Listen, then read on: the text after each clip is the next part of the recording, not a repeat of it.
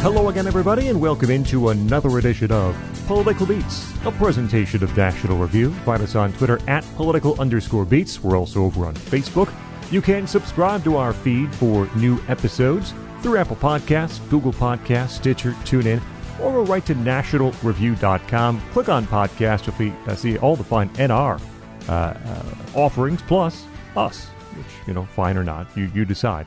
Patreon.com/politicalbeats to help us out there, support the show, help it stay ad-free. We have entry-level support for, support and voting.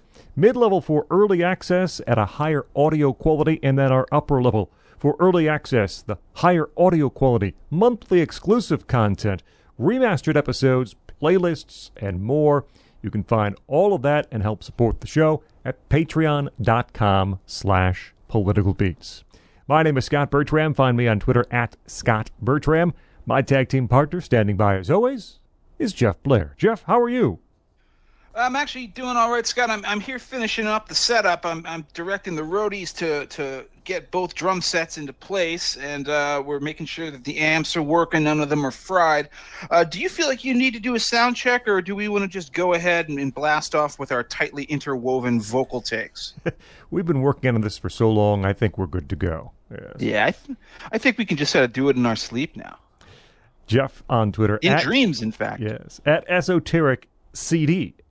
And our guest on today's program is, as I confirmed with Jeff before we pressed the record button, the very first actual sitting political figure to appear on the program. He is the 58th District State Representative for the state of Michigan, covering Hillsdale and Branch counties. He's Andrew Fink. Andrew, thanks so much for joining us. Thanks for having me, guys. We appreciate you coming on, making time, talking about our band. Before we get to the band, tell us a little bit about yourself, Andrew. You are a relatively new representative here in Michigan. How did you come to decide that's something you wanted to do? Yeah, I'm a freshman in the Michigan House.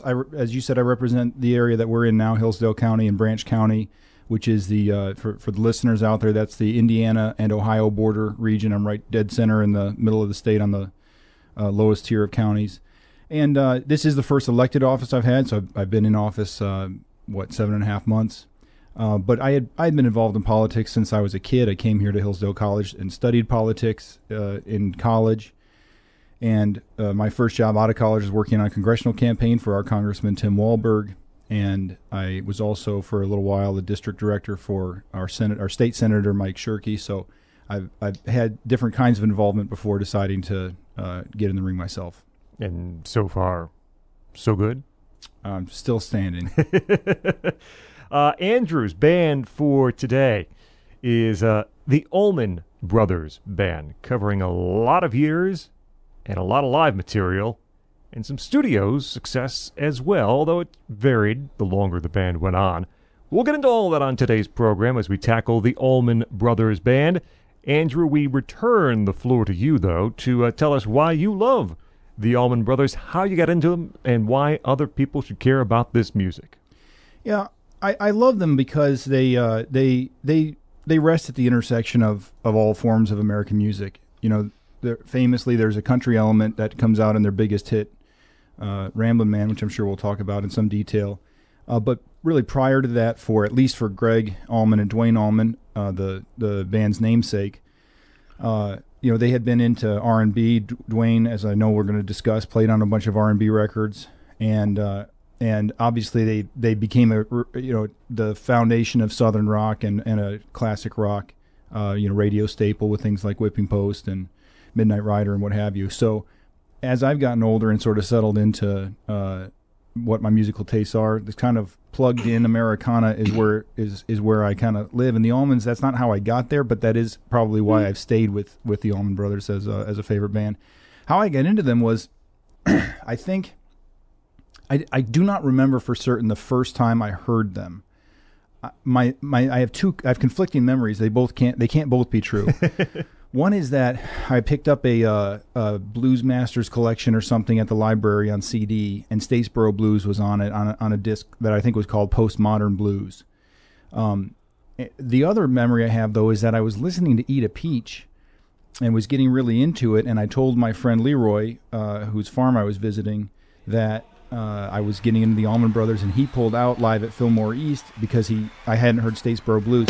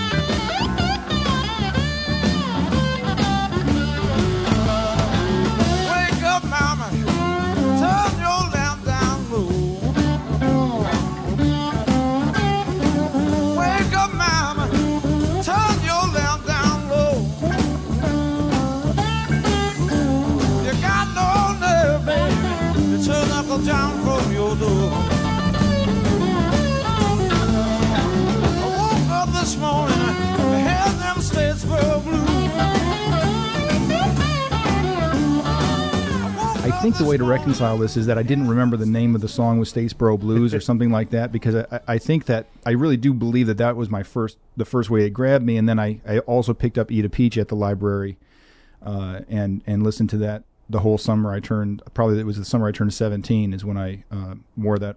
Well, I would have worn it out if it hadn't been a digital recording. And then so when Leroy pulled out live at Fillmore East, that was the first time I heard In Memory of Elizabeth Reed. And the rest is kind of history, as I just kept kind of pawing through it. I had been into acts like Johnny Winter, and a little bit into Hendrix and Cream and things like that. So the blues rock thing was already happening in my mind, but this was a sort of a step further in. It's funny that you said that you found your way to the Allmans through the blues, because I found my way through a very different trajectory, which I think these are the two ways that people get into the Allman Brothers. I guess maybe the third way is you listen to them on classic rock radio and then you think, well, I should know about the Allman Brothers. And in fact, that actually is the first way I ever got into them, which is that, everyone knew Ramblin' Man. I think I probably knew Whippin' Post out of the corner of my ear, Midnight Rider. Those are the songs that you would hear played on classic rock radio. So I did what, any kind of classic rock curious kid in the 90s does. I bought A Decade of Hits, that CD, 1969 to 1979, which is, as far as it goes, it's not a bad compilation. It does have a lot of great songs on it, but I'll tell you, it never really grabbed me. I mean, there were some songs in it that I really loved. Ramblin' Man wasn't really one of them. It's never been a favorite of mine, but Jessica just whomped me over the head. I still love that song. And I did like Statesboro Blues. I liked Dreams. But I didn't feel like the compilation held together. It didn't make me want to go explore further into the Allman Brothers. What made me want to go deeper into them, and what eventually turned me into an obsessive compulsive fan, was my gateway drug into them. And that, of course, is the good old Grateful Dead. Talked a lot about on this show. I've mentioned the Dead several times, and on Twitter, people ask us constantly, well, when are you going to do a Dead episode? And I keep having to say, sadly, I just don't know how we can ever cover the Grateful Dead on Political Beats, because so much of the greatness of their music is found exclusively in their live concerts and their albums, man, for the most part. Their studio recordings, they just don't really hold up. It's a pale shadow of the greatness that they were capable of bringing to bear. And as I got into the Dead's live recordings, the kinds of people who were into the Dead also turned out to be very much into the Allman Brothers, and particularly the early Allman Brothers. They'd say to me, go check out, at Fillmore East, go check out this great recording that the Dead sound man made of them in February 1970, which is like a famous run for the Grateful Dead themselves. So I started getting into the live music before I even bought any of the studio albums, and I was transfixed. Time had passed since I'd had that first exposure to, the greatest hits collection. And I was much more into both blues in general, but also muscular and endlessly listenable and live performances. The Dead and the Allmans often get compared. I think it's a superficial comparison. It, of course, initially began because they had a similar instrumental lineup. They had double drums, double guitars, bass, and organ. And of course, those lineups, both of them, would shift as time went on. But the Dead were a much more improvisational band, whereas the Allmans were very much a song-based band. And I think even Greg Allman would say this constantly. He would say, like, we're not a jam band, we're just a band that jams. I found their live material so compelling that I said to myself, well, okay, now I have to go figure out what else the rest of this band is about. And then what I found, much to my surprise, is that unlike the Dead, the Allman Brothers studio albums, particularly during their early classic era, were amazing as well. They were the opposite of the Dead, who could never get it together in the studio. And maybe this is because of Duane Allman's long history as a session musician. I think, in fact, that probably does have a role. But the Allmans captured the power of their sound in the studio on albums as well as live. They were two different beasts, but they were a unified beast in a way that the Dead never were. Like, their live experience is just so different from what you hear on the albums, to the point where I never want to hear their studio albums again.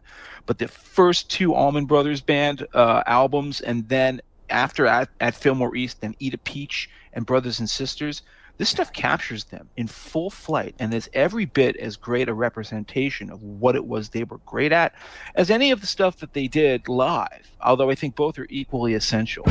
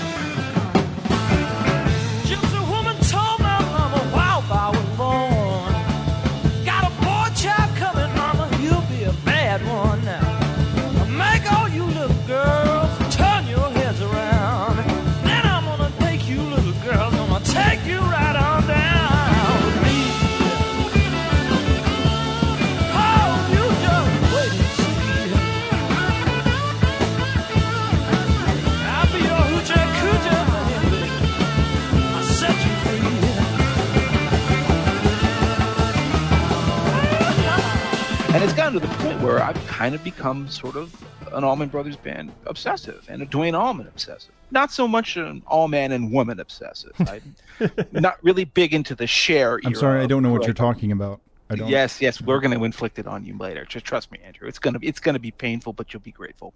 But I really love everything that they did. And what really has to be emphasized about them is, in their early years at least, the double guitar and double drum attack. The Dead, the Allmans actually, I think it was Butch Trucks, one of their drummers, said this, maybe a little bit, kind of like throwing shade. He said, like, the Dead never really knew what to do with two drums.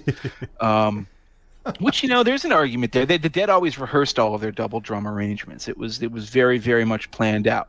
Whereas, Butch and Jimo would just pound it out and just basically play by feel, and it would still sound right. And then, of course, compare that with the double guitar attack, where you had Duane Allman on the one side, usually on the left channel in your ears, and then there's Dickie Betts on the right channel. And they didn't just both trade lead guitar solos. They interlocked with one another. They interwove with one another. They could go from these very tightly written passages into just free form expression. It was a magnificent experience, both live, and it's still captured really well on their studio records. What I'm most impressed by at the end of the day with the Allmans, even though there's just so much drama, we'll have to cover some of the drama, of course, is the sheer musicality of them and the way they kind of invented a genre out of whole cloth. Southern rock. I don't like the term Southern rock because I think it's reductionist.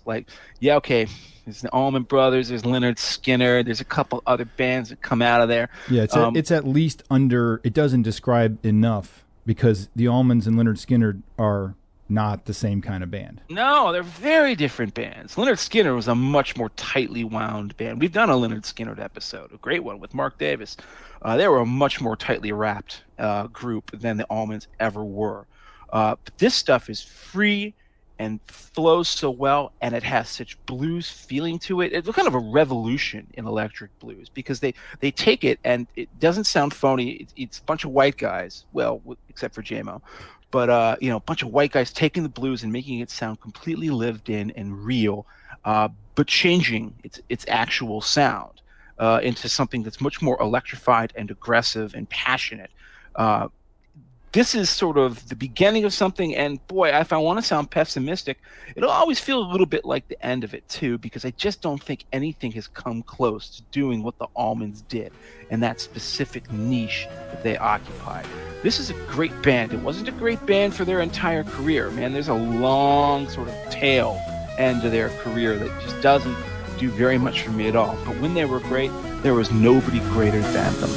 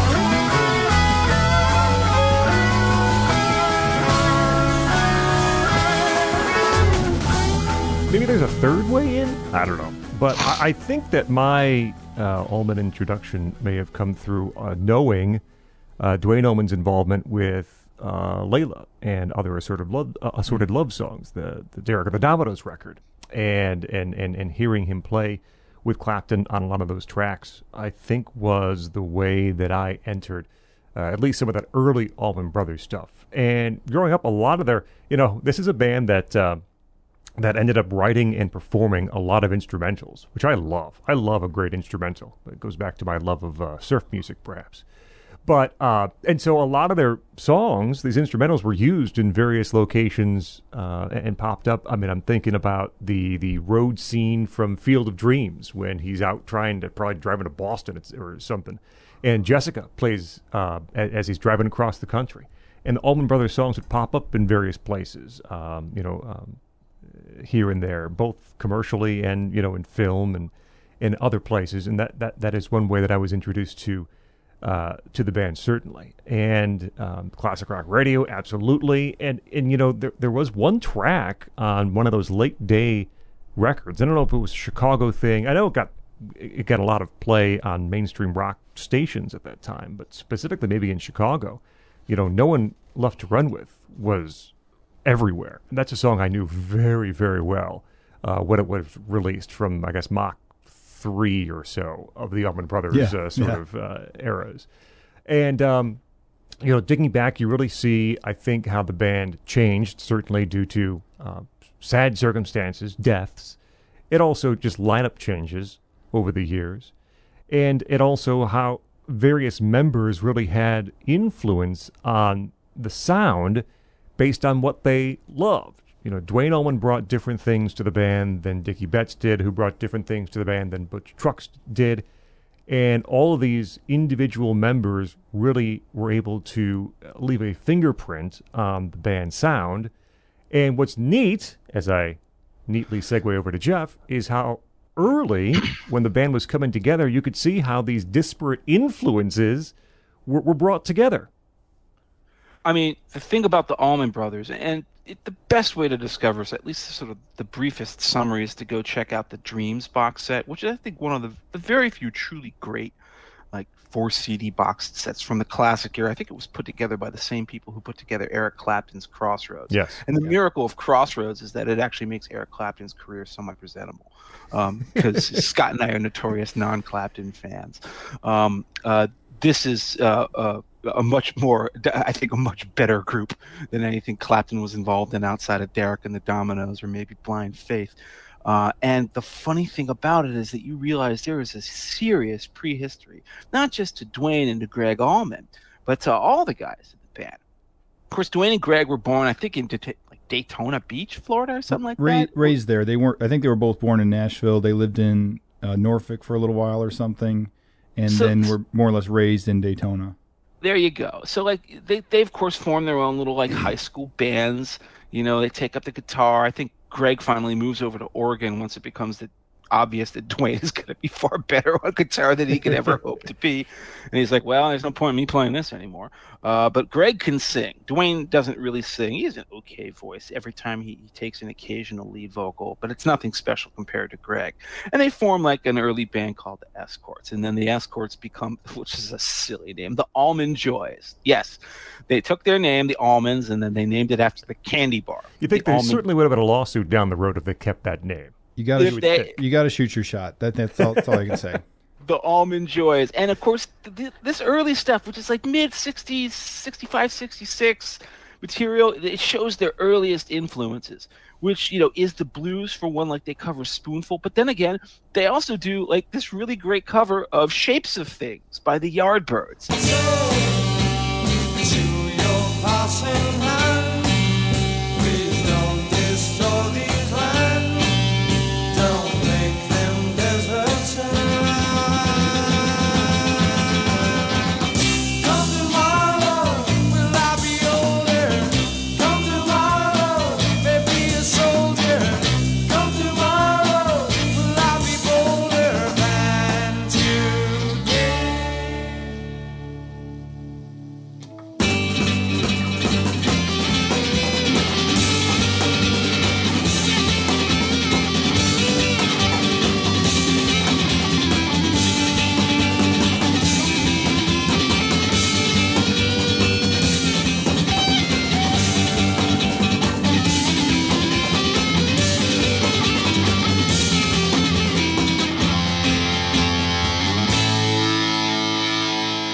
Duane Allman was obsessed with, like, the early, you know, Clapton, Jeff Beck era Yardbirds. I don't think he really cared about the Jimmy Page Yardbirds, and I know he wasn't a fan of Led Zeppelin. But, man, you know, hearing them do, like, Mr. You're a Better Man Than I, or, you know, Shapes of Things is funny. And, of course, what do? They're in Florida, you know. There's nothing happening in Florida in terms of the music scene except Steve Alamo. The guy who starred in the Mystery Science Theater 3000 film Wild Rebels, about like biker gangs in northern Florida. So they go to Los Angeles. And, of course, when you go to Los Angeles, you become part of that Los Angeles scene. You get the pressures from the record executives. You want to sign a deal and you want to release an album. Well, you got to get psychedelic. So that's what they start doing. They change their name from the Allman Joys to Hourglass. And they start recording songs that sound a lot less bluesy and a lot more poppy. But I got to tell you, like, pop psychedelic, early Almonds is great. Have you ever heard their cover of an early Jackson Browne song called Cast Off All My Fears? It's incredible pop psychedelic joy from, like, 1967, you know. Greg is singing, and I'll cast off all my fears. And it sounds like a really credible pop psych rock band from that era. Of course, it didn't really get any play in the charts and never went anywhere.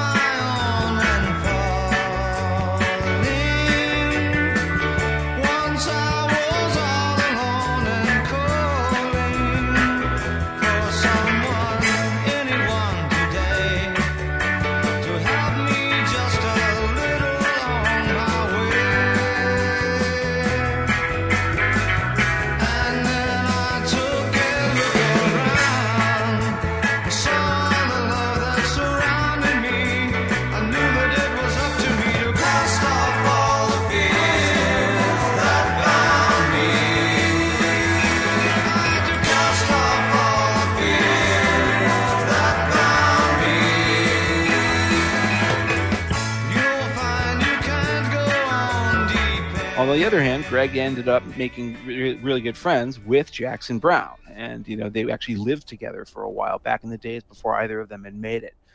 So, they're forced to do stuff they don't believe in. There's this goofy psychedelic cover of Norwegian Wood that they're forced to do. A lot of this stuff shows up on the Duane Allman boxed set called Skydog, which chronicles all, not just the stuff with the Allmans, but all of the session work that he did prior to them and even during their run, which is just fantastic. It's 7 CDs long, so it's thorough, but it's a lot of fun. But, hearing their psychedelic instrumental version of Norwegian Wood where Duane is not playing electric guitar, he's playing, I think, electric sitar instead, it's kind of nuts.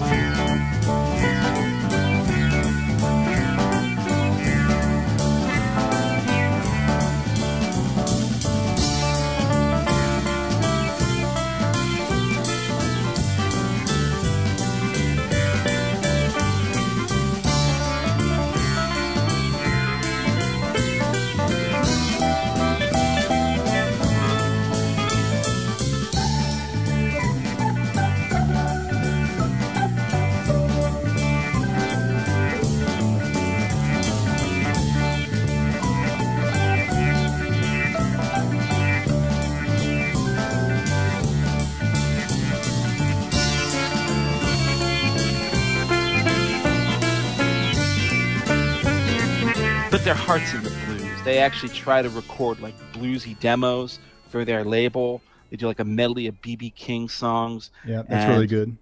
It's really good. And Ain't No Good to Cry. You can hear everything that the Allmans are going to be coming right out of that. The label rejects it, and so they say, you know what, screw it, I'm out of here. Duane says, what am I going to do? I guess I'm just going to go become a session musician. So he goes first to Jacksonville, Florida, which is where he meets a couple of other guys, particularly a fella named Butch Trucks, who is a drummer in this band called the 31st of February. I love these late 60s psychedelic names, right? Like, this is like, the 13th floor elevators and stuff like that. The 31st of February. This version of ZZ Top was called the Moving Sidewalks. The Moving Sidewalks is another classic example of these bands that would later become Southern rockers. They're still trying to play the psych rock game in the late 60s. And so he and Greg, record a couple of demos with them, including a song called Melissa that apparently was Duane's favorite song of his that wouldn't get recorded until very much later in their career. But they do a really great version of Morning Dew, which is a song, of course, that Deadheads will know for obvious reasons. But, they do a kind of a very tripped out version of it. But then Greg has to go back to Los Angeles. I think they have like sort of like debts to their record label. And so he's like, oh, I'm going to go try to make it out there. Duane decides to stay back at home because he's had enough of Los Angeles. He hated that scene. He felt it was just grinding him dead. And then he goes to Muscle Shoals. And of course, if you're a fan of great studio musicianship, the rest is history. This is where Duane Allman starts to build this reputation as one of the greatest session players in the South. All the great names of like Southern soul and R&B and rock you can think of, he played on them. He played on Clarence Carter. He played with King Curtis. He played with Arthur Conley. And he played with Aretha Franklin. But most of all, he played with Wilson Pickett. And this is a song that we have already discussed on this show when we did our best covers episode. It was one of the first ones I mentioned. One of the best Beatles covers of all time. And I'm talking about Hey Jude. If you have not heard Wilson Pickett's version of Hey Jude, well, it's worth it just on its own on the basis of Wilson Pickett's performance. But by God, when Duane comes in at the end with that guitar solo, it's just sparks flying all over the room.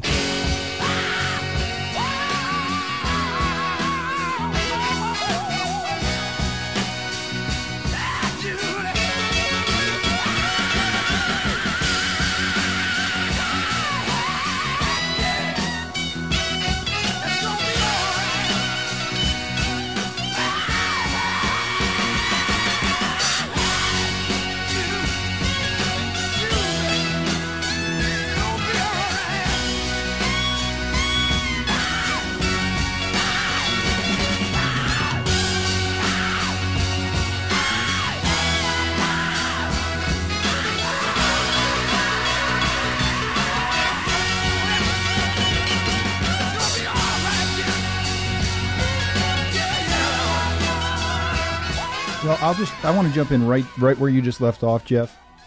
They the Hey Jude track is interesting, and I want to come back to it in a couple albums, because I actually think the first half, when Duane is just kind of playing little fills, it's such a good groove, and his guitar playing in that section is so perfect that it sets a standard that I think he failed to meet later on when the Allmans did kind of a soul song on their second record.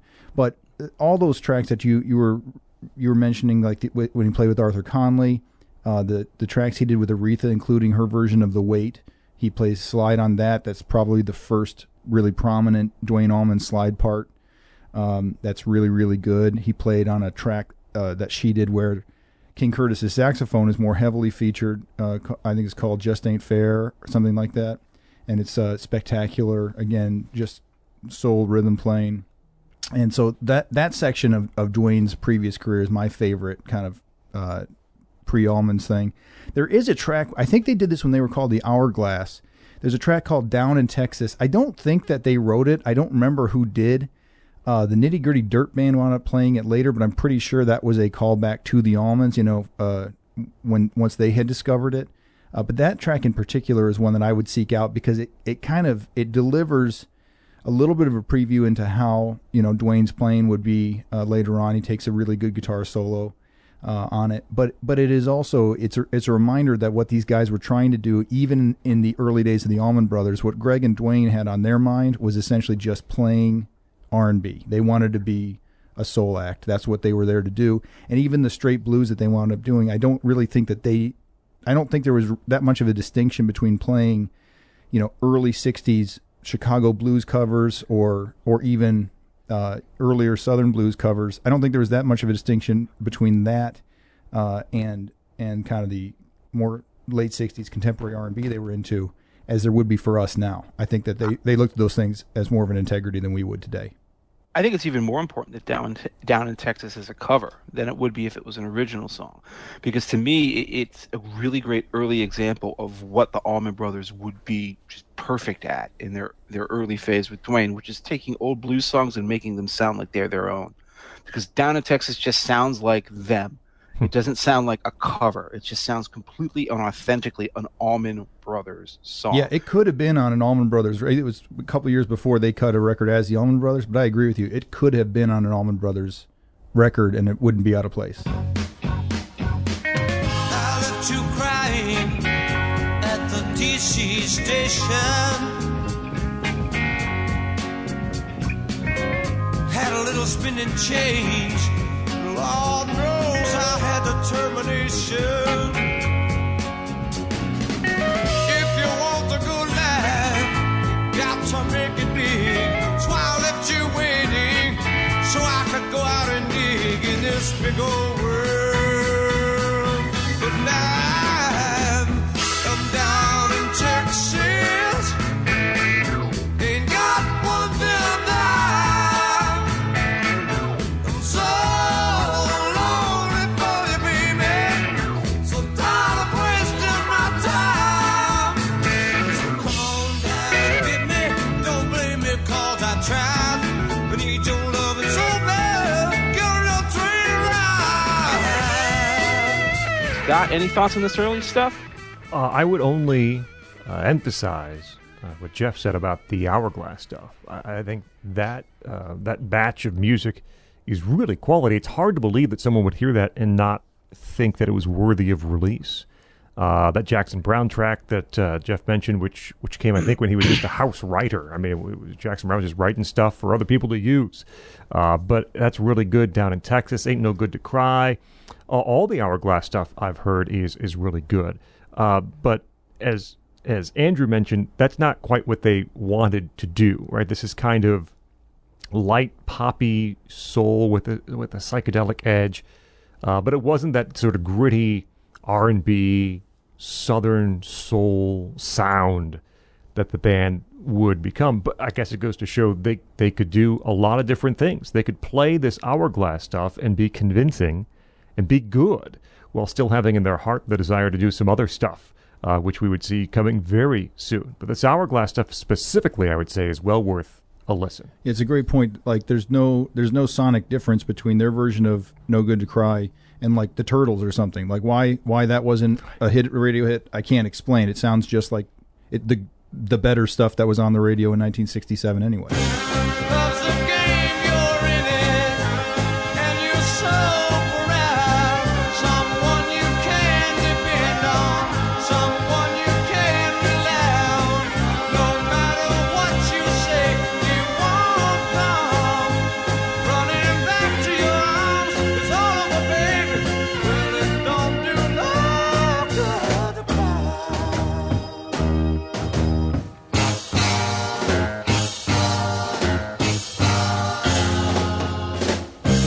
How do you think I felt when you? I couldn't agree more. But it wasn't what Allman's vision was. Allman's vision of a band was, first of all, get away from Los Angeles. Get away from all of that. So he was kind of happy in Muscle Shoals. And he actually met a guy there at Muscle Shoals. I think he was playing with, playing on a demo for some other artist. This guy named, boy, this is a memorable name. His name is J. Johanny Johansson, which, Can't we that's his shorten real, that, Jeff? I looked it up. That's his real name. That's his birth name. And so his parents obviously had a sense of humor. He's JJJ, and he's also, his middle name is Johanny, with the last name Johansson. Of course, his nickname is JMO. Black guy, and fantastic drummer. And, very much into much more sort of loose flowing beats. He was the jazz aficionado of what would become the band later on. And he said, okay, we'll start a band with you. And of course, get my brother Greg in. Greg had been living out in Los Angeles. They hadn't been talking for a while. He says, Greg, you got to drop what you're doing and come here. We're going to start a band. I need you to sing. I need you to play organ on it. And then he started thinking to himself, well, he invited a guy he'd met. He'd met these two guys playing in this other band. What was the name of it? I can't remember. The Second Coming. Second Coming, right? Yeah. And they were much more kind of straight up pop psych. They were playing like stuff like Jefferson Airplane covers and things like that. The two guys in that band were a fella named Barry Oakley, who played bass, had a really kind of distinctive and very lyrical sound, and another guy named Dickie Betts, who played guitar. And he said, well, you know what? Let's have them come and jam with us. And all of a sudden, the image in his mind came together. Why don't we just have two drums, two guitars, bass, and an organ? We can just be a big powerhouse blues rock ensemble. And so what he did is he called Butch Trucks back up. And he said, okay, Butch, come on. You're going to join us too, right? All of a sudden, the Allman Brothers have come into existence. And I think Dwayne's justification for the two drummers was something like, James Brown has two drummers, why can't I? And you know what? I think he made it work just as well. They spent so much time rehearsing and woodshedding. Kind of reminds me of like, hey, what was the name of, when Leonard Skinner would be practicing and, Ronnie Van Zant would be putting them through their paces. Right. What was the name of that shack? I'm going to feel bad for not being able to pluck it out of my head. But they spent hours upon hours playing and working themselves up. And then what they do is that they relocated from Jacksonville, which is, of course, where Leonard Skinner started, too, incidentally. And they moved up to, like, Macon, Georgia. And then they would practice there and play there. And then they drive, 40 miles north to Atlanta and just, like, play free concerts in the park, sort of as a way to get their name out, get people's attention. Like, all of a sudden, boom, they're just setting up on, the bandstand in the middle of the park and jamming for 2 hours. And, by the end of the 2 hours, like, they'd have drawn a crowd of like 500 people who were just stunned at what this kind of music was. And they were playing basically the stuff that was going to show up on their first album. This stuff was something that had really not yet been heard in rock. It's not electric blues the way you think of when you think of like Muddy Waters or even like blues rock like Bo Diddley. It's not anything like, say, Fleetwood Mac or Eric Clapton. When I say Fleetwood Mac, I'm talking about like Peter Green era Fleetwood Mac. It's not anything like that either. It is its own very intense and sweaty and southern fried, yet in tightly, orchestrated and choreographed music that just suddenly sort of breaks free in the solos into anything that the players are feeling like playing or doing at that particular moment in time. And they get themselves a recording contract with Atlantic Records. I think they'd already known that Jerry Wexler had already known, who's the head of Atlantic, had already known Dwayne from his work, at Muscle Shoals. And so they said, we're starting a spin-off label called Capricorn Records, and I think we're going to be sort of helping distribute their stuff.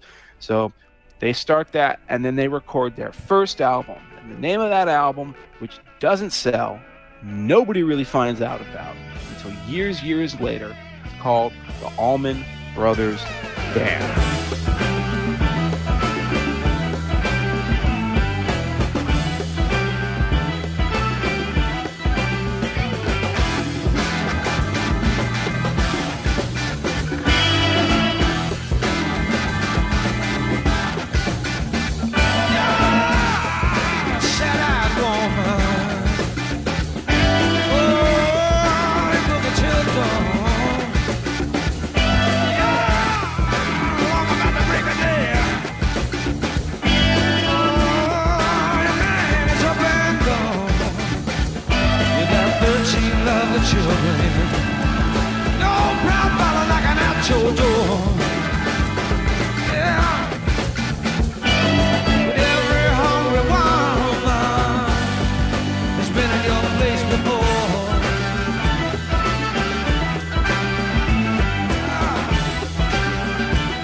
This is the beginning for the group, and I am almost feeling intense regret that when we talked about our greatest debut albums in the episode that we did for Patreon, we did not mention this album, because the more I go back and listen to it, the more I tell myself, where is the flaw here?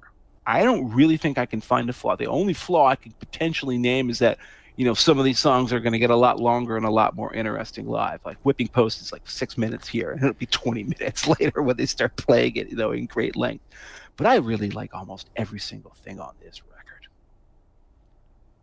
Yeah, it is a great debut record, and honestly, at least kind of retrospectively, obviously, I didn't become a fan of this. I wasn't born till 15 years after Dwayne was dead, so it's not like I heard this contemporaneously, But for a track one, side one, you can do a lot of their debut album, right? You can do a lot worse than the way they just rip into a Spencer Davis cover, which I guess is a miniature callback to your last episode here. I know, very, very much in track here. Yeah, and I think that there was a review which sort of remarked, like, this is really weird. The very first thing on this record is a Spencer Davis cover, and it's instrumentalized, because there were lyrics, I think, to Don't Want You No More.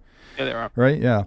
And then it flows directly into It's Not My Cross to Bear, which is a blues original. It's not a conventional 12-bar blues. It's not even like one of the other kind of most traditional blues formats of 8 or 9 bars.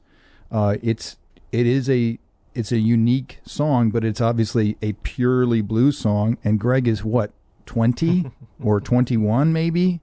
That's a note I made upon frequent listening. It is so hard to try to remember how old these guys are based on what they're playing, how they sound. I mean, there's vocals and Whipping Post. It's a 23-year-old kid, something like that. I think he was, Dwayne was 24 when he died. Yeah, and they're like 18 months apart. Yeah. So I think Greg is like 20 on this record, probably. And you can never hear that song without thinking of some really grizzled old guy with wrinkles and a big white beard. Right. It worked out that these were the hits because it made sense for him to keep singing them until he died at like 68 or whatever. But at the time, like, if you just think about the fact that a 20-year-old kid wrote It's Not My Cross to Bear, and they arranged it. And I do think, by the way, this is going to come up again, Greg, if Greg had a real musical genius other than songwriting, and I do think that he's a greater songwriter maybe than he gets credit for. You don't usually hear him in lists of great singer-songwriters or whatever, but he really did some amazing work there.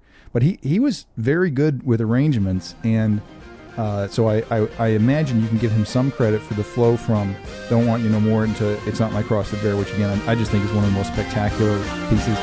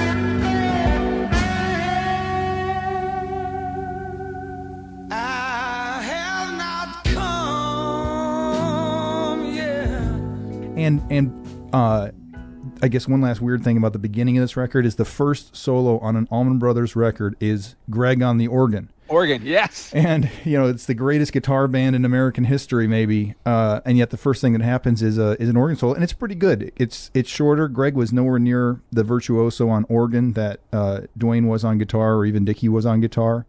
But when he was doing especially a studio solo, he knew what he was supposed to do, and it's a great 1-2 punch to open this career.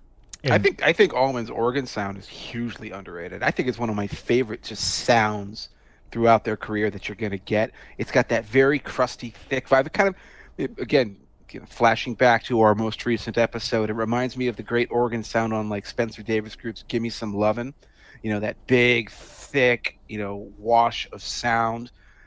It's like, couldn't be further away from the somewhat chintzier and less, distinguished sound that the Dead would have on their stuff.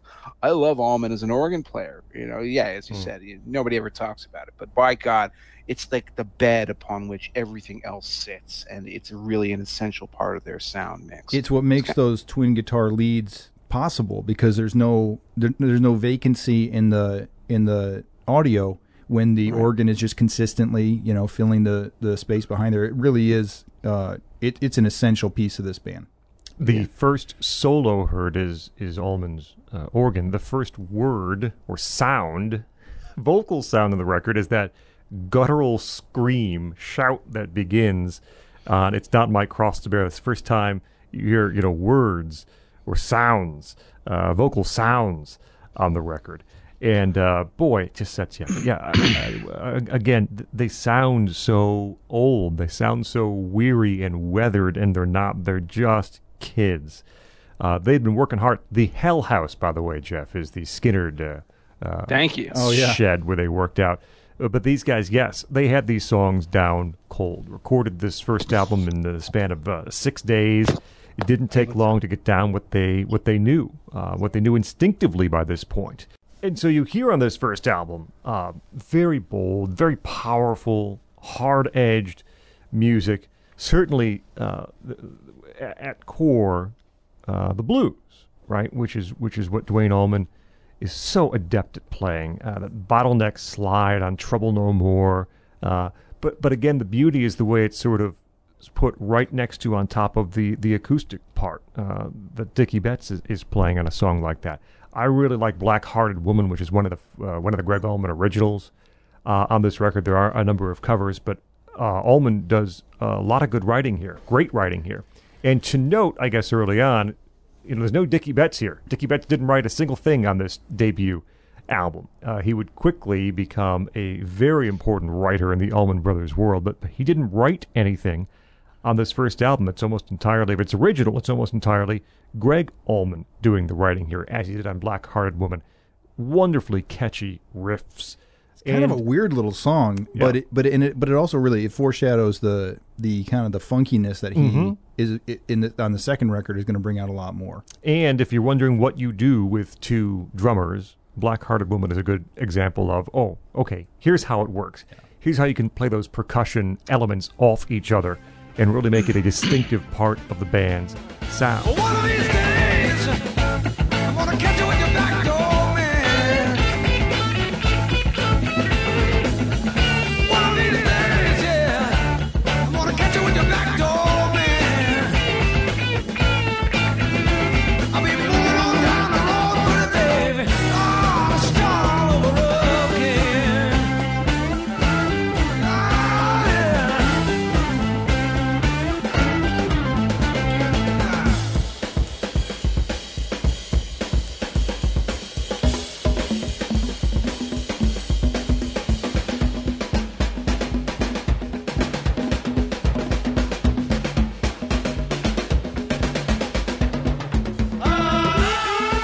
We've mentioned Whipping Post a little bit already. That is just an amazing song, and it would get better in the live versions, certainly, at Fillmore East. But here it's just 5 minutes and 17 seconds of absolute, concentrated passion and agony and fire. Yeah, and that opening is so distinctive and wonderful. That bass line by I got to Oakley. talk about that opening in Oh. a second. I think there's something really funny about it. I'll say quickly about the opening. I'll hand it off to you, Jeff. when I just hear that, I think, if Quentin Tarantino was commissioning a song for a soundtrack for a film, that's what he wanted to sound like. That sort of kind of exotic, suspenseful, edgy beginning, and then the frenzy that Whipping Post eventually turns into. Okay, Whipping Post was almost a waltz, which I think is hilarious because the opening of that is an 11/4. Okay, it's dun dun boom. It goes repeats like that. So he plays it to his brother. Greg plays the song to Dwayne, and Dwayne says, "Oh, I didn't know you knew how to write an 11/4. That's really cool." And Greg is like, "What's 11/4?" Like he didn't even have any idea what the time signature is or that he'd done anything strange. He's just trying to create something propulsive, right? So he goes, he has the 1 2 3 1 2 3 1 2 3 1 2, and then Dwayne like literally just put his arm over his little brother's shoulders, like, "All right, sit down, dumbass. I'm going to write this out so you can understand what it is you accidentally did," which is hilarious. But it's so important because if it had been written in straight 3, it would be a little waltz, really. It would be 1 2 3 1 2 3 1 2 3 1 2 3. The song actually could still theoretically work, but it wouldn't have that volcanic feeling that it has by being off balance. By clipping that last beat, Whipping Post becomes something that's perpetually unstable. And it's always sort of like rocking back and forth. Like, is there like nitroglycerin underneath this song? And that comes out even more clearly when you hear it played live at the Fillmore East, but it's still there on this original recording of it.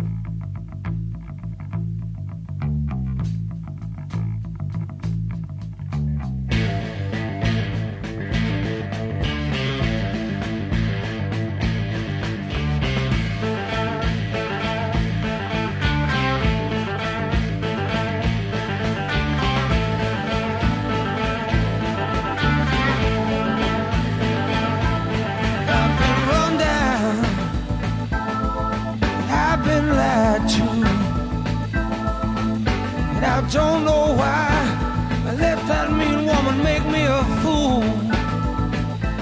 She took all my money, wrecked my new car.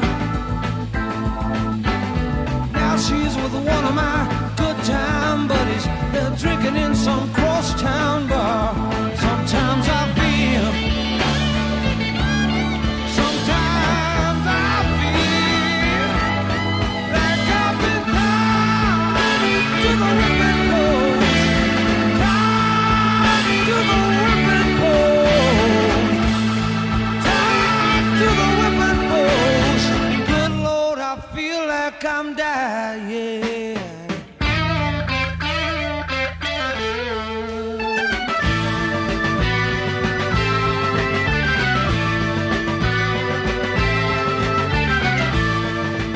The other thing about Whipping Post is, first of all, those lyrics are great.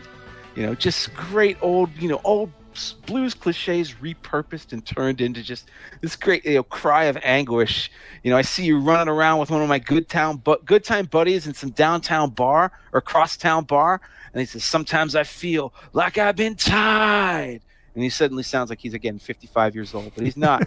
"Been tied to the whipping post. Lord, I feel like I'm dying." And then Dwayne and Dickie, just these twinned lines, and then Greg's organ comes in underneath in the transition back to the verse. It's a magnificent arrangement on top of being an incredibly well-written, surprisingly complicated song. And I think one of the surprising things about this Allman Brothers debut album is that you think of them as like these great cover artists taking old blues songs and turning them into something new that seems unique, but it's still a cover of an old song. There's only 2 covers on this record. The first one's the Spencer Davis one that we talked about, Don't Want You No More.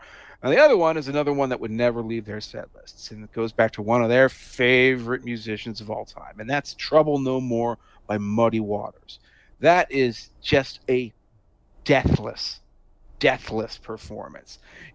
Don't bother me anymore. And the way Dickie and Dwayne intertwine their guitars, it sounds like there's a harmonica on the track, but there's not. What that is Dwayne Allman playing the nastiest, dirtiest sounding slide guitar, bottleneck slide, and it's just an amazing way of simulating a harmonica sound without actually using one at all. Just playing slide guitar, you get that same sort of grit and dirt into the song.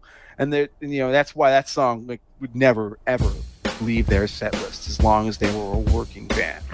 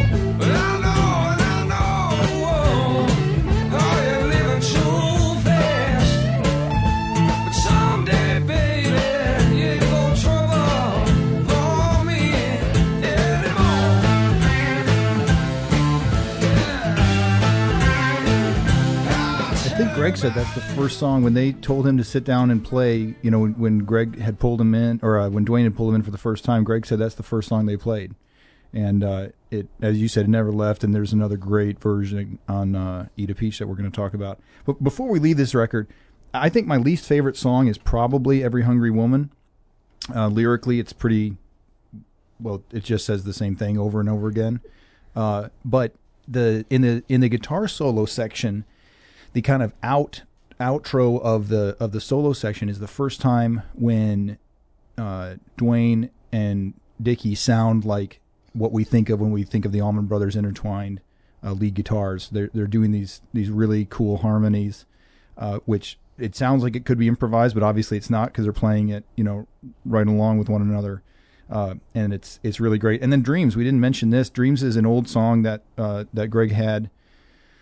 He had done a version of what, probably in the Hourglass days, Jeff? I think there's a demo from like 68 or something like that. I'm not sure what era it dates, like band era it dates from. But yeah, it's a very old one. So he had it with him when the Allman Brothers started, but that the previous version is a nothing but a twinkle in the eye of what the song became.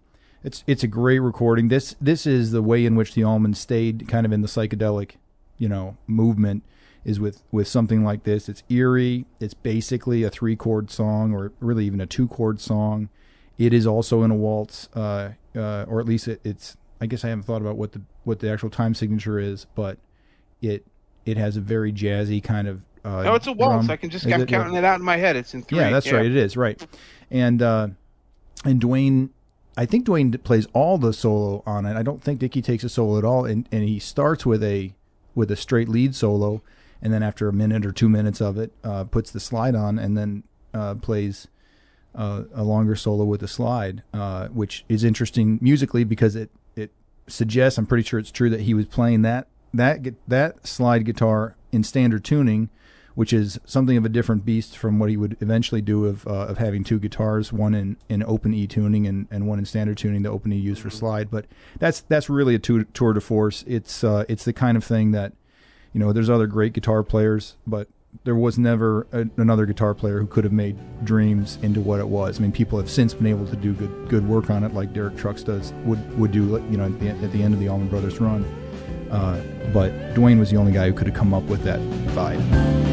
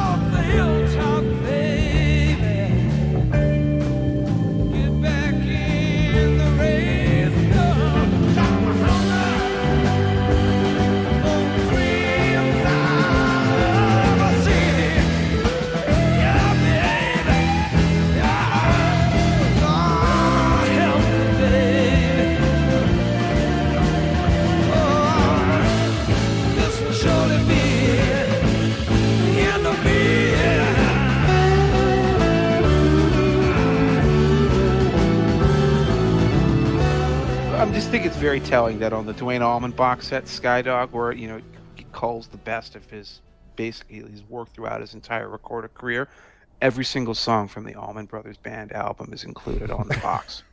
They only include like 3 or 4 songs from Idlewild South. Every single song from this record is on there. Wow. That's how highly everybody thinks of it. Speaking of which, by the way, for a word of caution to the listeners, there are 2 mixes of this album.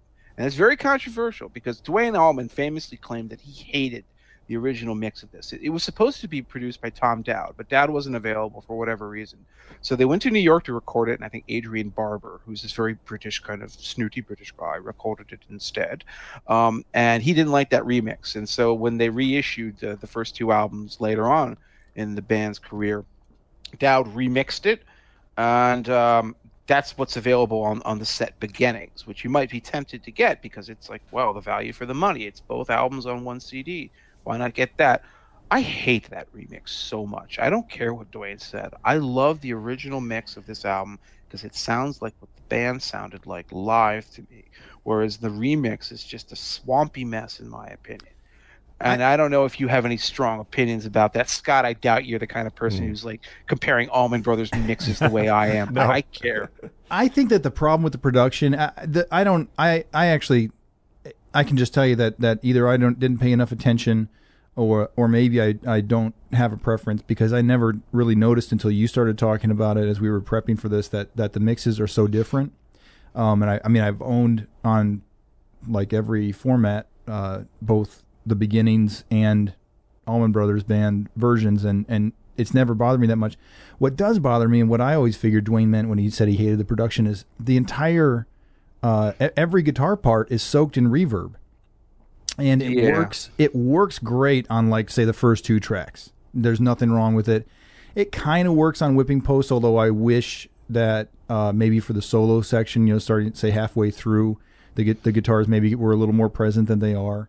So it's not that it does, and obviously it works great on Dreams. That makes sense. But every guitar part is has a lot of reverb going on, and I just think it winds up sounding a little monotonous. And so if I were going to critique the production, that's where I would go. And there was nothing Tom Dowd could do about that. It wasn't a question of mix. It was what they recorded. What they recorded in the studio. Now so what happens after this releases? Well, it's a big flop. It doesn't sell. Nobody really cares about these pudknuckers from Macon, Georgia. Southern rock is not a thing yet. None of this has any commercial impact whatsoever. What does have a commercial impact is the Allman Brothers' growing reputation as a touring band. They start going all up and down the country to anywhere that will have them. They start impressing people who come in looking at these guys. There's a great story about the Fillmore East sound crew. Saw them when they showed up in December of '69. For their first ever gig at the hall there, and they said, like, who are these backwards ass hicks who fell off a turnip truck? When they see them like unloading their own equipment, they have like one roadie. They're all like long haired and shaggy with goofy mustaches and lanky, and then they get up on stage and they play, and they just blow everyone's face off.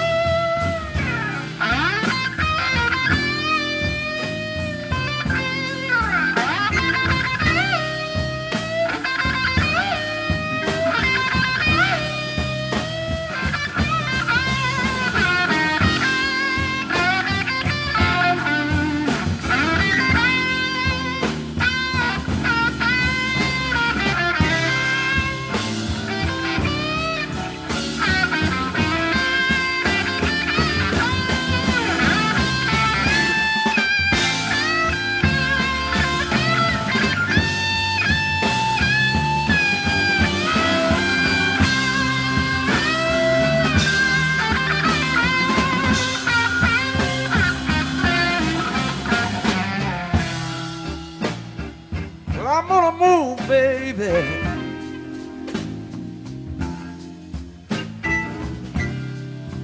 Way on the outskirts of town.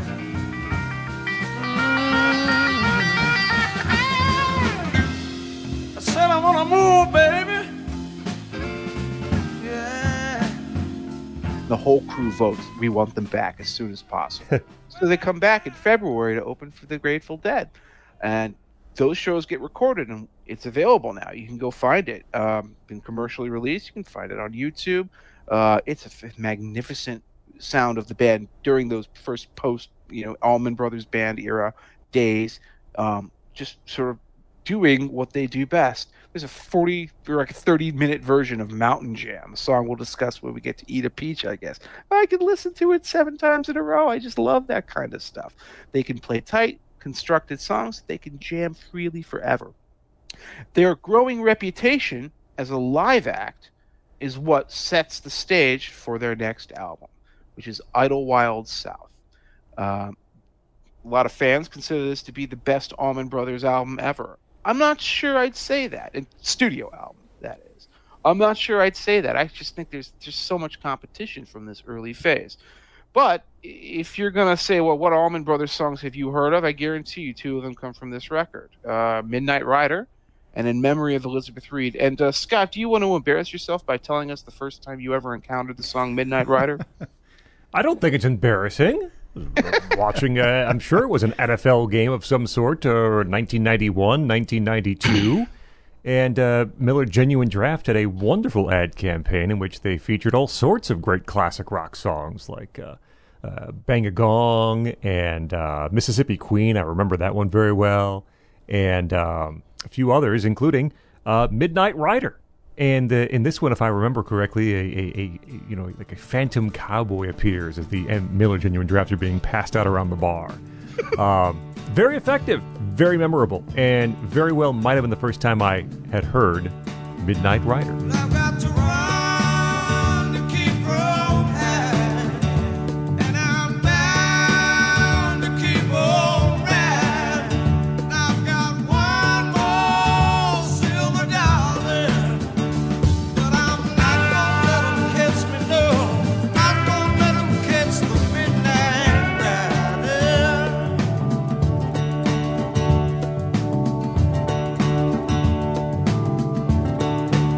So a couple things just getting into this record.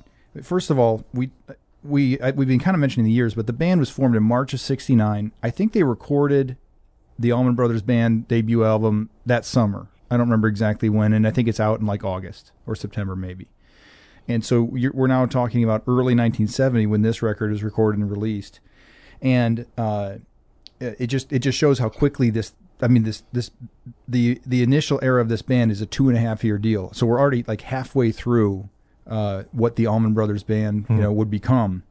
And just like the last one, this is a 7-song record. We probably will talk about all 7 of them like we did on the debut album.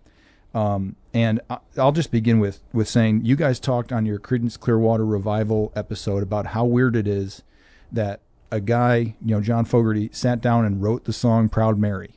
Like, how do you have the guts and wherewithal to write a song that simple and that classic, and how is it that it didn't already exist?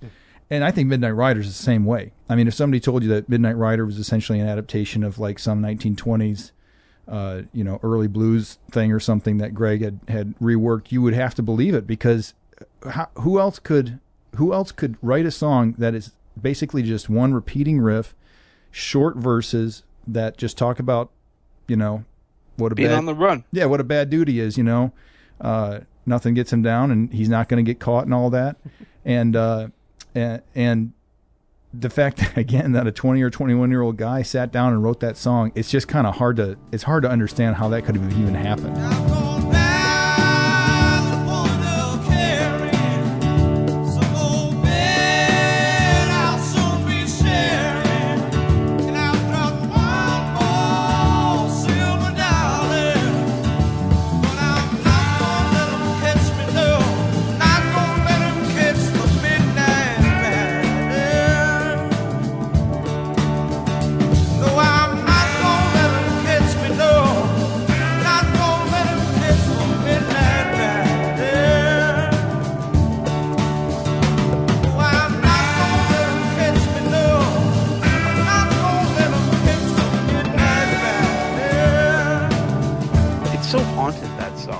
I don't feel like it's a braggart braggart song at all. I think it's like it's a tribute in a way to Robert Johnson, who wrote a song like "Hellhound on My Trail." Yeah, that's right. And this is the modern take on that theme.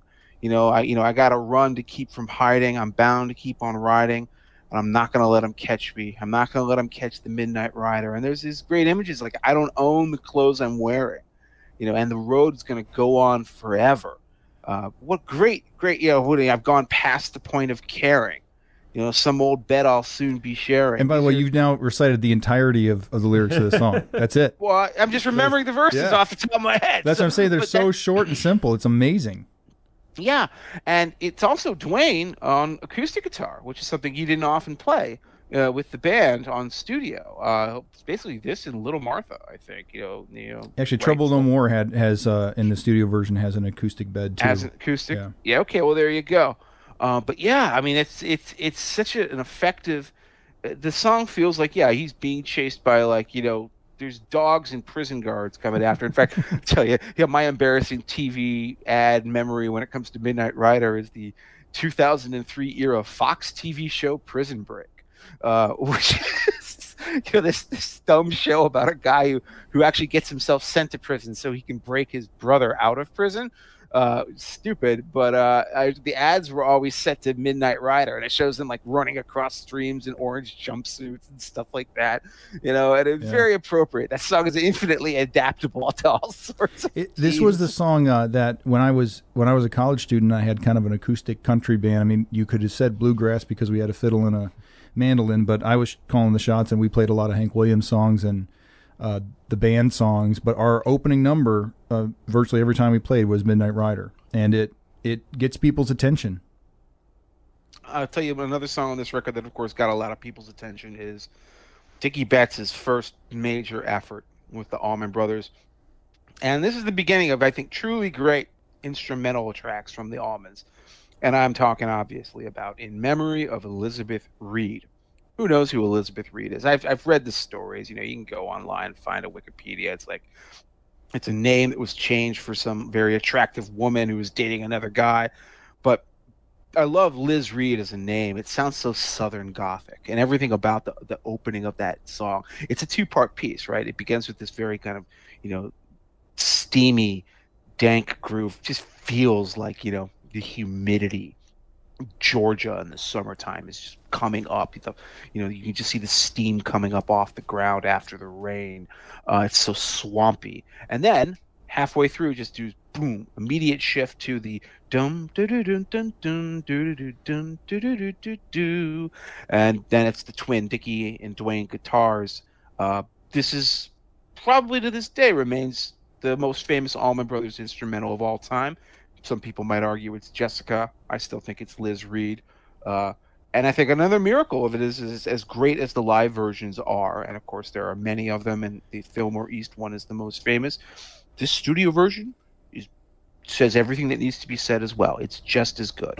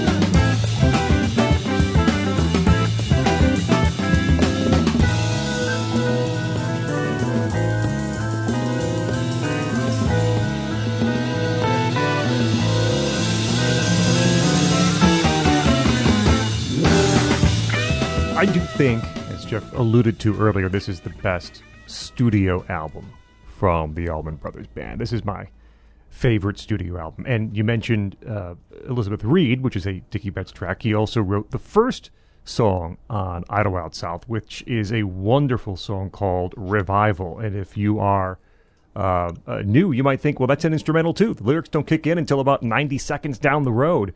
But It's a great song, a wonderful arrangement, too, for a Dickie Betts track with this sort of gospel-esque arrangement. There's church-like hand clapping. There's a tambourine at times. And again, very simple, direct lyrics. People, can you feel it? Love is everywhere. Sometimes it's the hippiest song that they have. Yes, right. Sometimes you'll see love is everywhere in parenthesis after revival. But it's a great start to the album. It's one of my favorite songs on the album.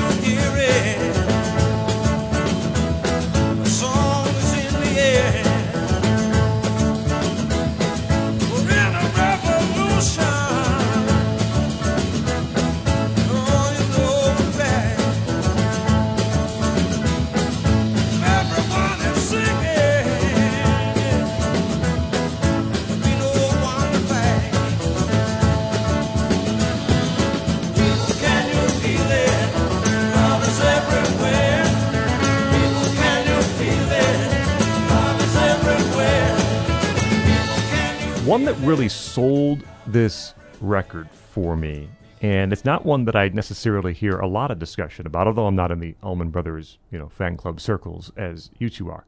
I really like Please Call Home, which is a Greg Allman song. I guess I'd describe it as sort of southern soul.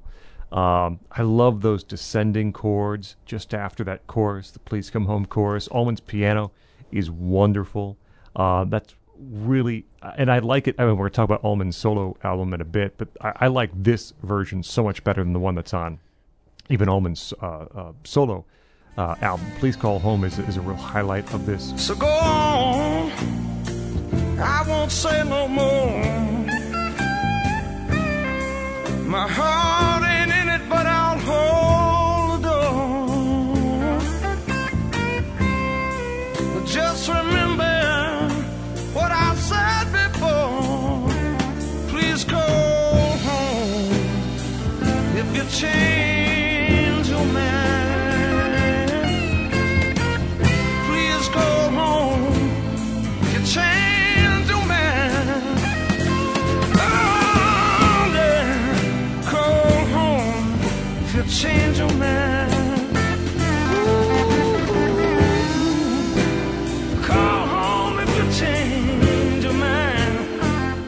I like that Hoochie Coochie Man, Willie Dixon cover, which is played very fast, very quick tempo.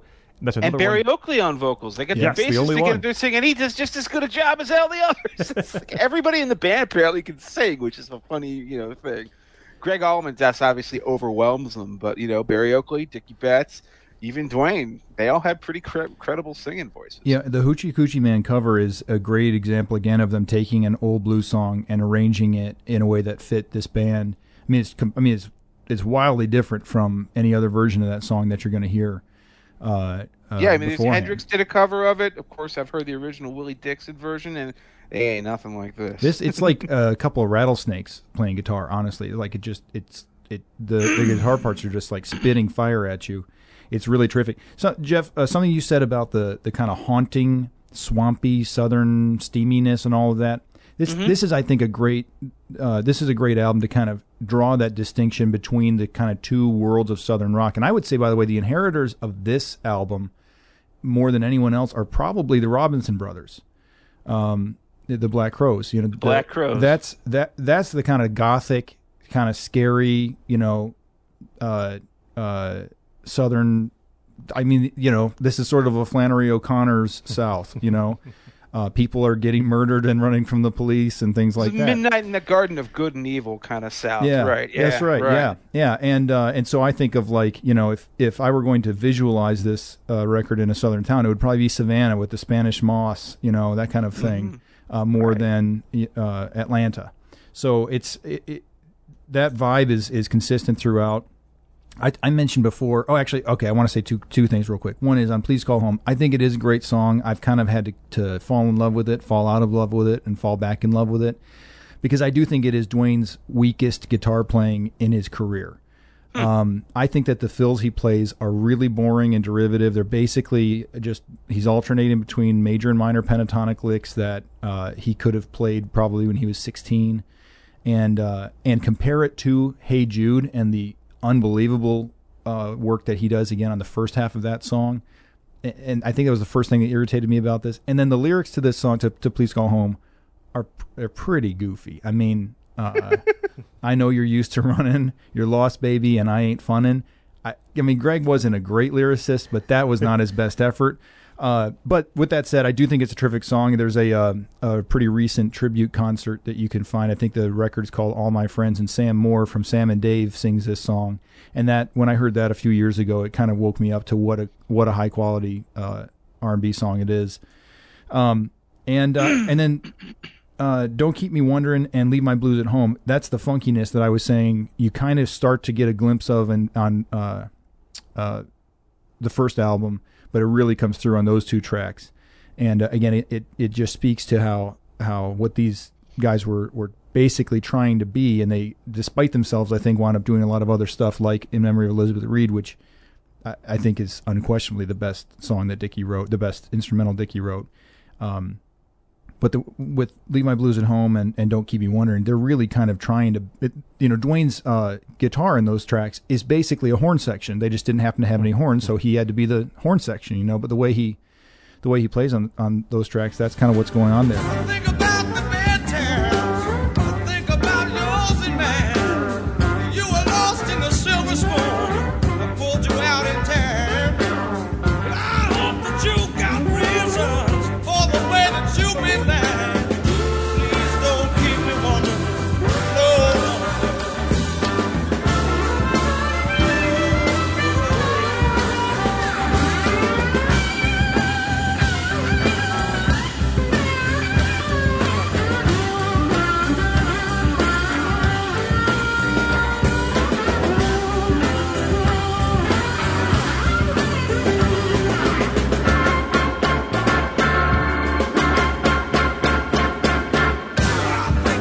And then the last thing I'll say about this is, it's not so much on Revival, but In Memory of Elizabeth Reed is a great example. Jeff, you're right. It's a terrific studio cut. As great as the live recordings are, there's nothing missing from this recording. And Dickie, I think, plays his best guitar both in the studio and live on this track, which makes all the sense in the world. But the weird thing is, Dickie writes these songs and Dickie plays them beautifully, and yet the songs that Dickie writes, and this is going to be true on the next record too, Dwayne plays the greatest guitar solos. I mean, he's so great. It's like Dickie wrote these songs for Dwayne to play. You know what I mean? Right. And so it's like Dickie is at his peak, and we're going to talk about what happens when Dickie's in charge later on. But when Dickie was in Dwayne's band, it was like the best possible combination because Dickie was this, he was unquestionably the second banana, but he knew how to be there and kind of allow Dwayne to take things to new levels. I mean, it's really amazing how Dickie wrote these songs. Liz Reed is the best example, where he's great and the song is great and it's perfect for this band. And it also gives Dwayne a stage that he, lights on fire every time. Well, not only that, but not even just the solos, but the way Betts wrote the composed part of the song, it was clearly designed for those just tightly twinned guitars, playing in harmonic thirds half the time. Do do do do do do do do do do. All of it is written as if they are following each other on. I think of skiers going down a ski slope in parallel. They zoom and they zig and they zag at the same time. Clearly written with two guitars in mind, which is, by the way, one of the things where when you listen to later performances of it after Dwayne has died, it's such a different sounding song. Until they get a second guitarist in the band, it never quite works the same way without the twin guitars. And that, of course, is what defines the early Allman Brothers in terms of their electric sound, is that the stuff is just so tightly composed for the both of them. I think people tend to underrate Dickie Betts as a soloist, I think, because he's obviously, as you said, second banana to Dwayne. But man, I think he shows a lot of flash and a lot of fire, and I think a lot of that shows up on what's going to be their next album, which is not a studio album at all. But before we get to that, I just want to point out that it's Idlewild South that brought the Allmans, and specifically Dwayne Allman, to the attention of none other than Eric Clapton, who happened to be recording an album with Tom Dowd in Criterion Studios in Florida. That, of course, is the album that would soon become Layla and Other Assorted Love Songs. Now, I just, I can't pass up the opportunity to see if there's anything anyone wants to say about this, for the simple reason that, I don't think I'm ever going to do an Eric Clapton episode, because I've said too many mean things about him at this point to ever get someone to want to come on the show. We're talking, and I thought I heard you say, please leave me alone. Nothing in this world make me stay. I'd rather go back. I'd rather go back home. But if you believe in me, like I believe in you, we can have a love so true. But it would go on endlessly. And I know any day, I will see you smile.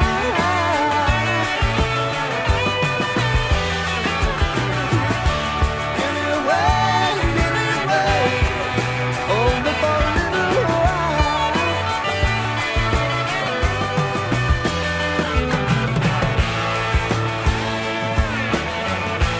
You guys have any thoughts on Dwayne's contribution to Layla?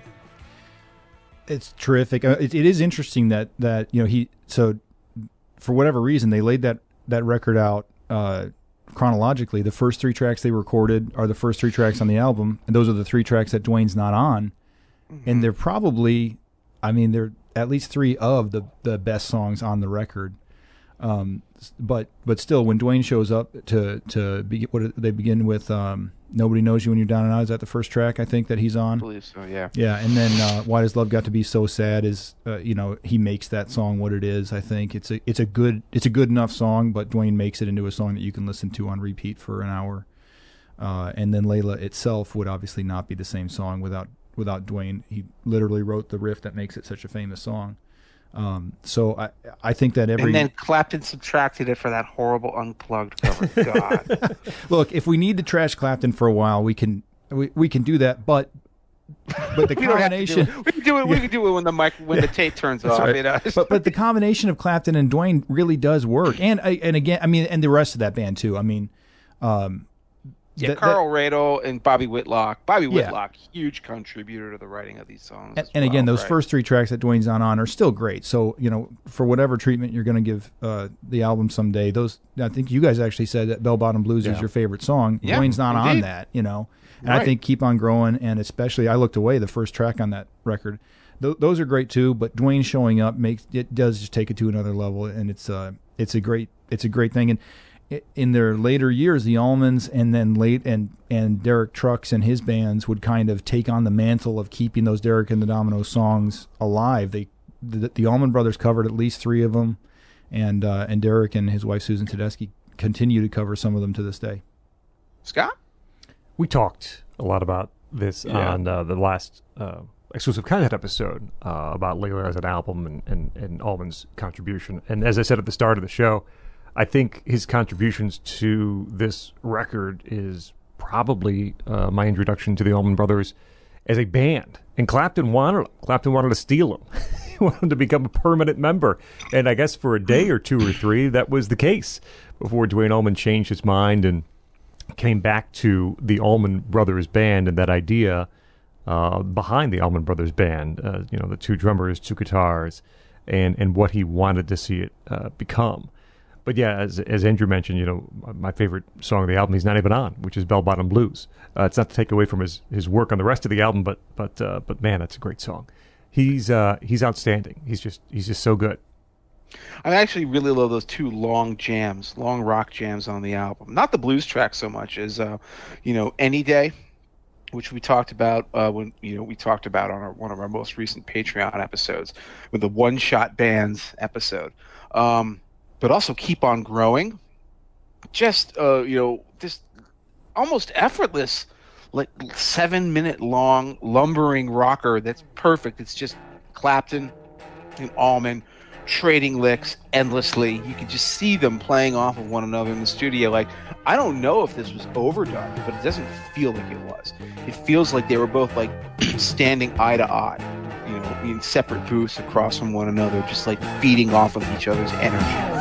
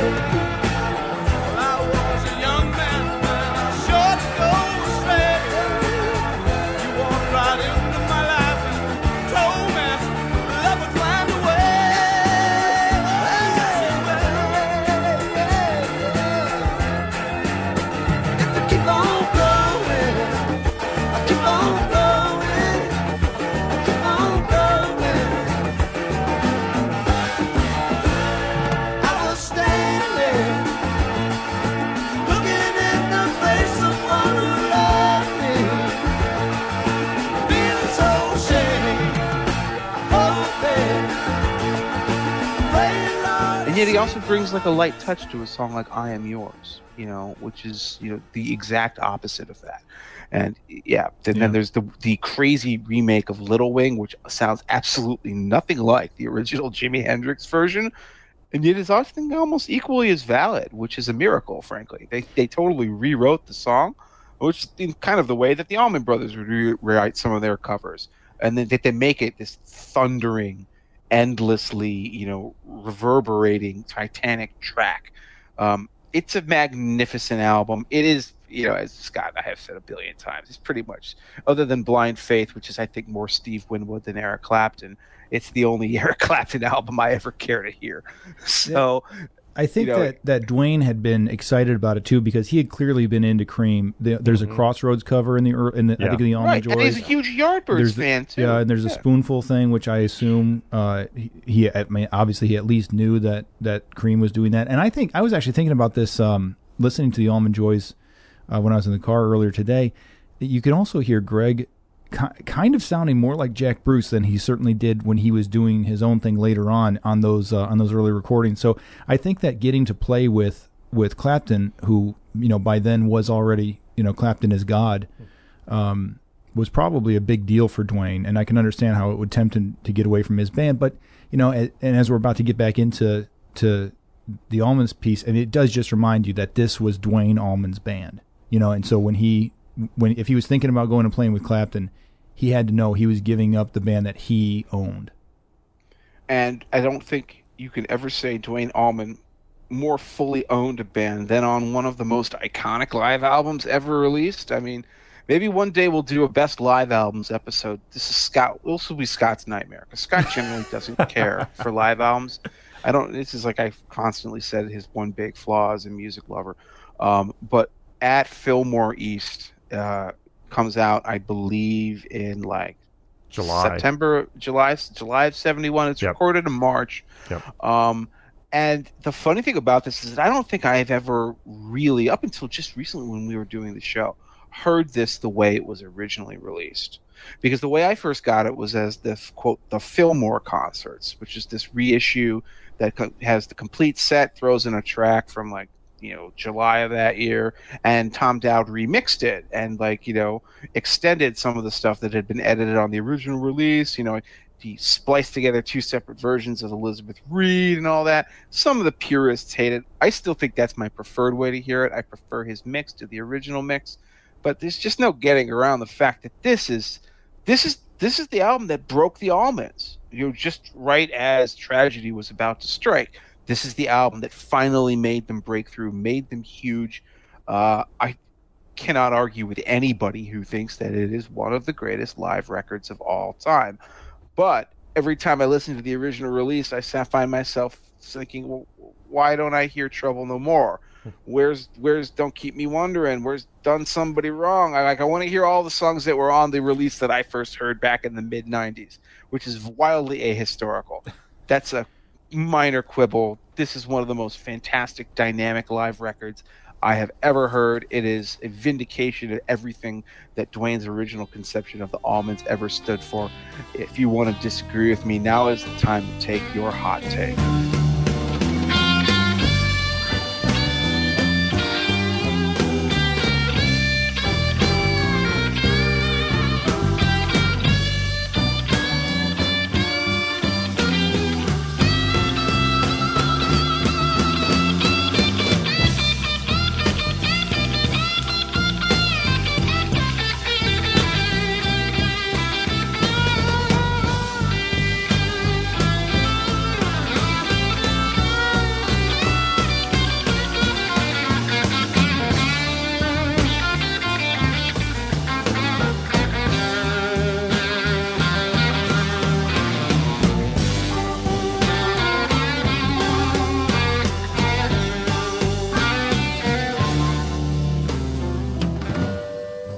Lord have mercy.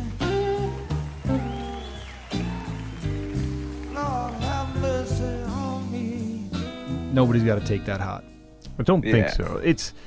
Here's one of the great compliments I'd give to Fillmore East is when I listen and thinking back to the first times that I did listen, I never paid attention to track length, right? I mean, a lot of these go double-digit minutes. Stormy Mondays, 9 minutes. It never feels forced. It never feels like the band is playing just to play, or playing to fill time, or playing because, well, I guess we should make this a bit longer. Though they are jams, they are purposeful, and everything works and has a place and makes sense in the scope of the song. I love the way this is sequenced as if a dare. You have 4 covers, and then the 3, Allman Brother original songs to close things out. Like, here are some classic songs that we're going to interpret and do a little differently. And by the way, we have Dwayne Allman and Dickie Betts to play guitar. And you like those? Okay, well, here's 3 of our own. Let's see how they stack up. And of course they do. As a unit, as a piece, it's just an outstanding album. The joy that is palpable of these musicians playing and interacting is part of what makes this so special. No overdubs. I think Dwayne was the stickler on that, right? They weren't going to go back in studio and try to recut this or recut that or do a new vocal line. This is all literally from the stage. Something I'll mention to perhaps start the conversation is I wanted to get to this in the last album, but it fits in well here. We've talked a lot about Greg Allman, who sings and plays the organ, and we've talked a lot about the guitar players, rightfully so. Let me take a moment here to talk about how important Barry Oakley is to the Allman Brothers Band.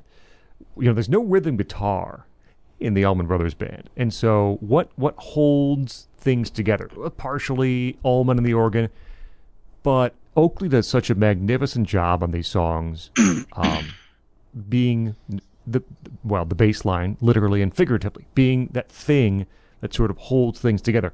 On these two of the originals here, Whipping Post and Hot Lana, Oakley's bass playing is just incredible. On a Hot Lana, those high-speed runs, those melodic counterpoints he's playing, they're magnificent.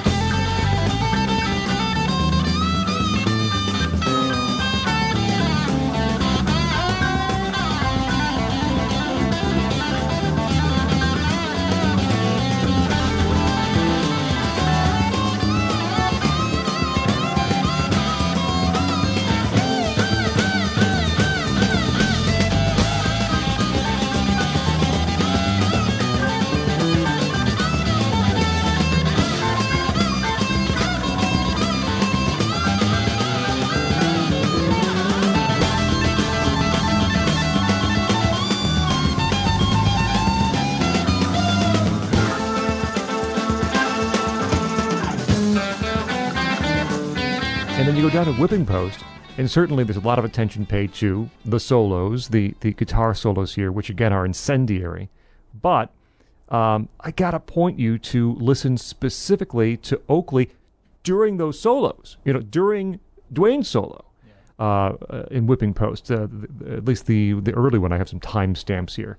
Holy crap! I mean, he's just playing this unbelievable groove underneath and allowing Dwayne Allman to do his thing. Oakley's bass playing is so important to the band and is so prominent and magnificent on Fillmore East, and I think it gets lost a bit in sort of the guitar dynamics and not pyrotechnics, but just the how well these guys play, how much attention is paid to how they play off each other. Betts and Dwayne Allman. Barry Oakley's bass playing is so important and such a huge part of what makes these songs really spark live. I think everything you said there is right. Dwayne obviously just drew all these guys in, and they all were feeding off of him. I mean, the way if you read the way he talked about Greg, or talked to Greg, evidently he was pretty hard on Greg, but would also praise him in front of other people, things like that. Barry Oakley came in with Dickie Betts, but you would never have known that he and Dwayne hadn't been playing forever for exactly the reason you were talking about. J-Mo's the same way, where when on this version of Liz Reed, when Dwayne brings the kind of the volume and the temperature down for 30 seconds during his guitar solo, the drums and the bass come, they follow him in perfect sync. And so I think all these guys, including Barry, at least as much as the rest, they really understood, where Dwayne was trying to take the band when he was doing his guitar solos. This version of In Memory of Elizabeth Reed, it probably is my favorite version. I'm not sure that means it's the best version, but it is a high quality audio recording. I mean, Jeff, I know you've probably listened to dozens of versions of a lot of these songs. At this point, yeah. No, but you know what? This is probably still the one. Yeah. I think Dwayne's solo on that track is it's probably 3 minutes long. It's totally flawless. It really just it gets you to understand why guitar players think of him as such a legend. It's just not easy to be out there, play a 3 minute guitar solo, do the dynamics he does, change the scales up a little bit, and it's such a beautifully written song, as you said about the studio version, but yet this live version it's sort of like a I don't want to say it's better, because I agree that the studio version is a great studio recording, but this song as a live track just has a life of its own.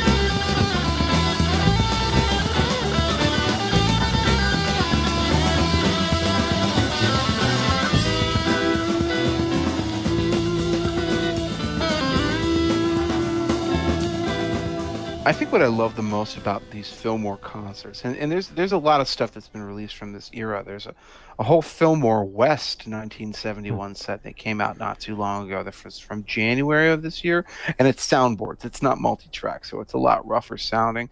But you can hear them. They're playing the same material. They're kind of banging it into shape. You can hear them just right before they've nailed the sort of the crescendos and decrescendos, the rises and falls of the longer tracks. Everything kind of comes into place. That's great. And then, of course, you've got, I have the full 6 CD set that was released of all the Fillmore concerts. And I literally spent a lot of time A and Bing tracks to see exactly how they edited things and piece things together, because I'm a dork like that,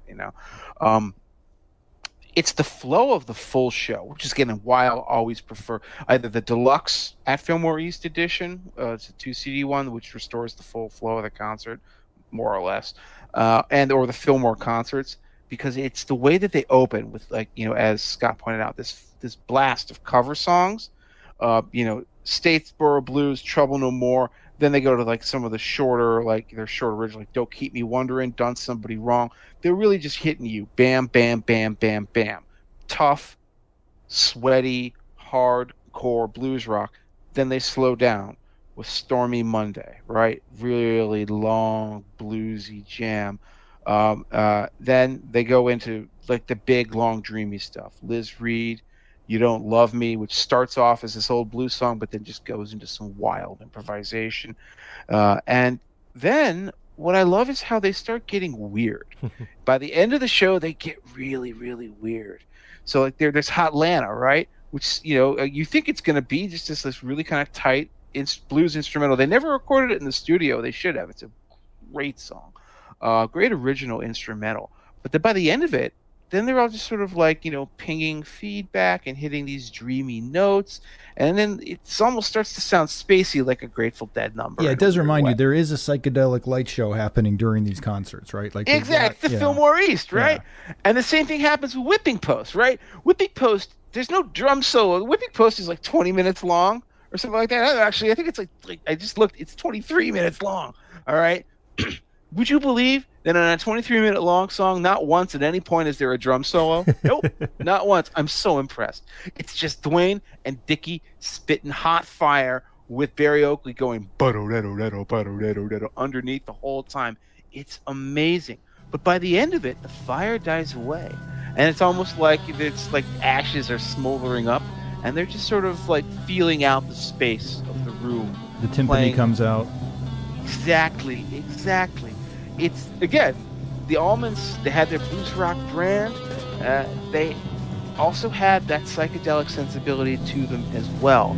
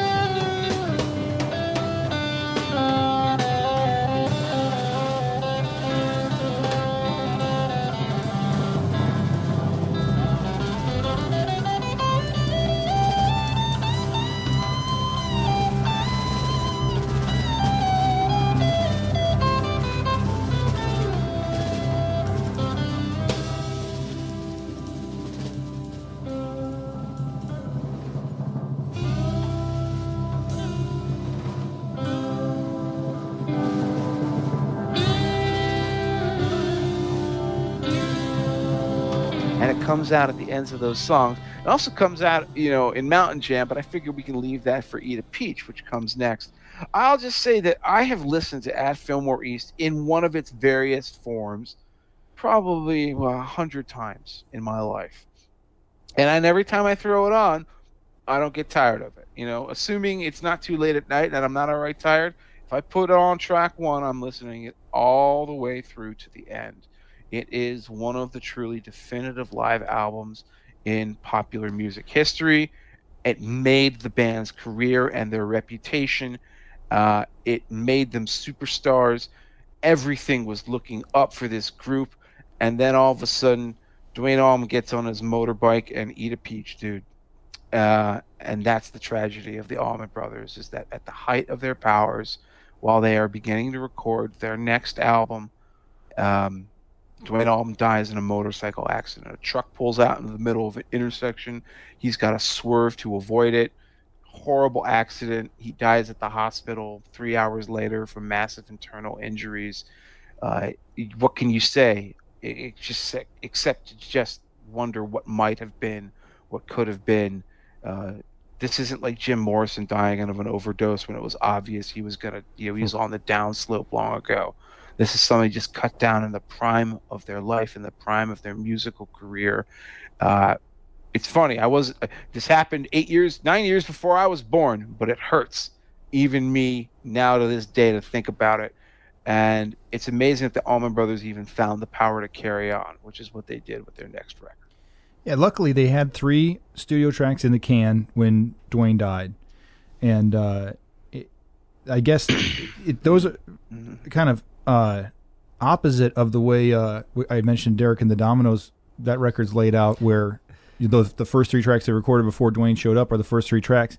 In this case, the album is laid out in kind of a funny way where it's the 3 tracks that they recorded after Duane died, then 3 more tracks from the Fillmore East recordings, and then the 3 last tracks that Duane ever recorded in the studio. And I guess I'll start there and say that Stand Back, where Duane plays the slide guitar again, essentially replacing a horn section. I mean, on Greg's live record a couple years later, there is a horn section playing the same thing that Duane is playing on the slide guitar. You take tracks like that and Statesboro Blues, and it really reminds you, like, contemporary slide guitar playing was basically invented by 2 people. One is Johnny Winter, who stayed a little closer to the way people like Muddy Waters and early slide players had done it, and he just did it at another speed. But the way Duane played with a lighter slide on his finger, the medicine bottle that he learned to play with, and he was kind of inspired by Jesse Ed Davis playing Statesboro Blues on a Taj Mahal record.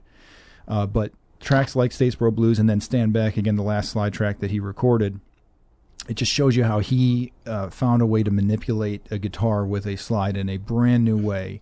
And Derek Trucks is essentially the logical endpoint of that, where that guy's entire career has essentially been taking Duane Allman's method of playing guitar and just doing it all the time. But Stand Back is one of my favorite tracks. Again, it's a very funky song. It's got kind of funny lyrics. Again, sort of a cynical, my girlfriend's terrible kind of set of lyrics from Greg Allman, right? Like so many of his other songs, I guess. And it also follows the same format that lots of his songs, including Ain't Wasting Time on this record, follow, where his verses, the chorus is basically just the tag end of every verse. There's not really a separate chorus to most of Greg's early songs. And then there's a bridge, and then there's a fantastic guitar solo in this case, and then another verse and out. So these last few tracks from Duane, it's one of these things where, kind of like Otis Redding, they're doing something kind of new right at the time when he dies.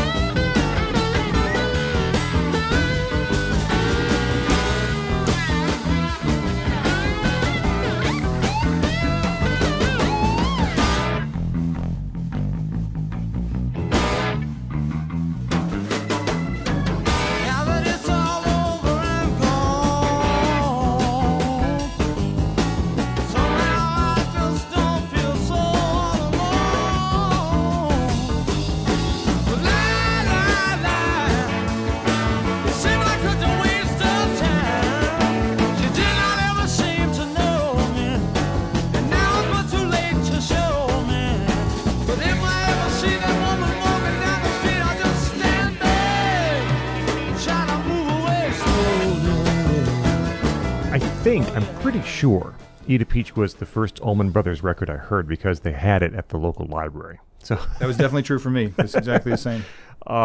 And I mean, I like virtually every track here, and yet I always have a hard time putting it in context, the way it's structured with the 3 post-Dwayne songs first, the 3 live tracks in the middle, the 3 pre-death tracks where he plays on last, it's always so segmented in my mind as I listen. It's hard to take it as a unit, as an album. It's not an outtake, odds and sods kind of album, but at the same time, I'm not sure there's a thematic sort of push to it other than Dwayne was really awesome and we're going to miss him, right?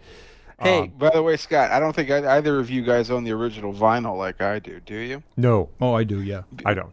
Well, because it was way weirder on its original vinyl. It wasn't structured like that at all. In its original version, it was the post-Dwayne tracks on side 1. Then side 2 is Mountain Jam Part 1. That's right. Then side 3 are the Dwayne tracks. Well, there's another live song, a couple more live tunes, and then the other Dwayne stuff. And then part 4, the last part of the album, is just Mountain Jam Part 2. And that seems incredibly bizarre. They've reorganized it for every CD release. But you know why that is, right? Yeah, I was. Okay. I was going to explain it, but why don't you explain it to people? That's a function of the weird way that record players and record changers work. So tell the folks. It depends on the kind of record player you had, but the one my dad had when I was growing up, you could stack the records, and as one would finish, it would pop the next one down and automatically restart. There's an automatic restart to the beginning of the next record. And so if you're listening to Eat a Peach and you wanted to hear all of Mountain Jam, well, you couldn't have it on, you had to...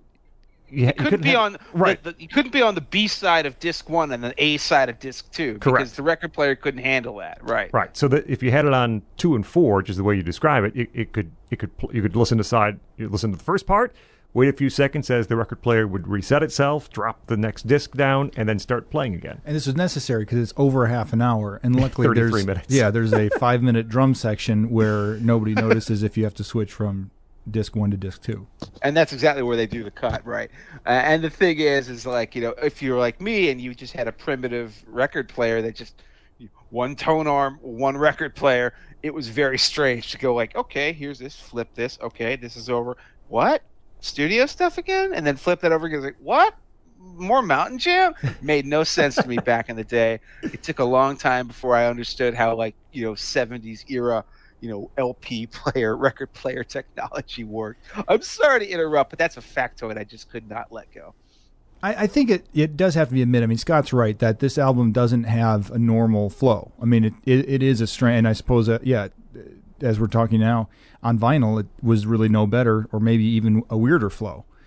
I guess that can't really be denied, but maybe just because I've always been able to kind of conceptualize it as these 3 little vignettes, it's never bothered me. I do think that the Dwayne tracks are Stand Back, which I already talked about how much I love that song. That's a little weird. I'm probably in the minority of Allman Brothers fan thinking that that's a really particularly great song. But Blue Sky, this is Dickie's first vocal. Beautiful dual lead stuff, long solos on a 1/4 chord structure, which is similar to a bunch of other songs. And this is another example of what you were talking about, is that Dwayne plays best on Dickie's song. I mean, yeah, exactly. Allman's solo is breathtaking. It's so great, and Betts rises to meet him, to follow him. They both play just amazing. I completely agree. Exactly. Like, Dickie writes this great song. His vocal works better on this song, I think, than basically any track that he recorded since, including Ramblin' Man, which we're coming up towards. But this is his first vocal, and his kind of smaller, thinner voice, in contrast to Greg or even to Barry Oakley, it just works great on this pretty little, lilting country rock song. And Dwayne's solo is incredible on it. Again, like Dickie set Dwayne up for some of his greatest stuff. There's like 1 or 2 tapes out there. Yeah, some live recordings of this where they're like 10, 13 minutes long. They're great. Yeah, and Dwayne is like it's like an interplanetary adventure. I mean, on the simplest chord structure possible. I mean, it's just a 1/4 variation. It could be a really lazy guitar solo, and for neither of these guys, neither of them do that. They somehow get very inventive, even in this case.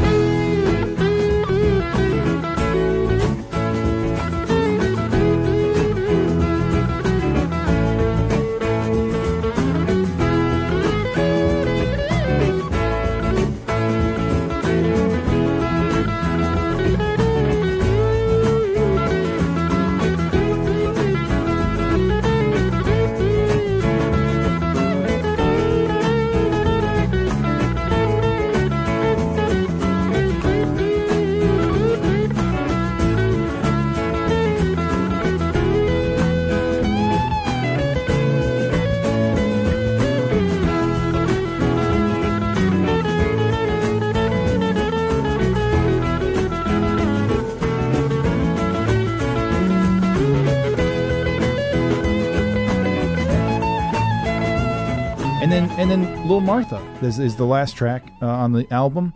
Again, we're kind of talking about it backwards because this is the part that was recorded first, and Dwayne's still there for it. But this is the only song that Dwayne has the full credit for. It's another pretty little song. My kids fall asleep listening to it all the time. It's on their little bedtime playlist, and it's Jeff. If you want, you can tell the weird story about him having a dream or whatever of Jimi Hendrix playing the song on a water faucet or something. Yeah, I think you've got it there. Right? Yeah, it's so whatever, but it's a great little song, and again, just kind of a final testimony to Dwayne's leadership in the band, and what a major talent he was, and what a major emotional center for these guys he was.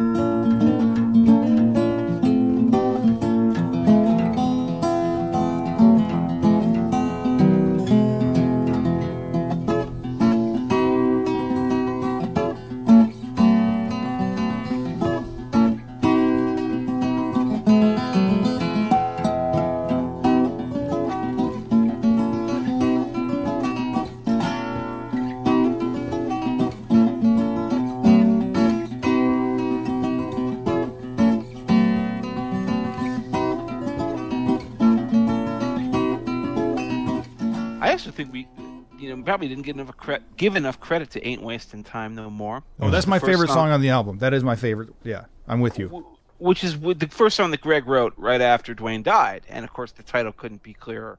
He's just sort of like contemplating, "Oh God, my brother's gone. The leader of our band is gone. What are we going to do? Well, I'm not wasting any more time on this. We got to put our shoulders down and get into this and get trucking along." And it's geez, I think it might be his best lyric, and I think it might be very close to his best song. The album is disjointed, just for all the reasons that you guys have already discussed. But the actual content is inarguable. There's nothing you can argue about. I really love Libraire in A minor, which is the obligatory Dickie Betts instrumental track, which seems to then become something of a tradition. And it kind of it ends in an ugly way on win, lose, or draw, if you ask me. But, yes. Oh my gosh. I do not like High Falls. We'll get to that. But I really love this one, and they actually made it into a really great show-stopping live number as well.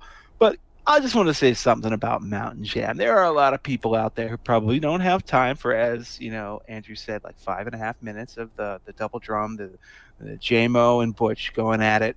I actually like that. I don't mind it, just because they're so rhythmically propulsive. They have such a greater swing than, say, Billy Kreutzmann and Phil and Mickey Hart did, with the Dead.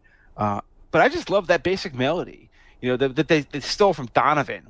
Get it? Another little tribute to their psychedelic rock roots. And this is like a '67 era Donovan song, about like first there is a mountain. The mountain doesn't exist; it only becomes one over time.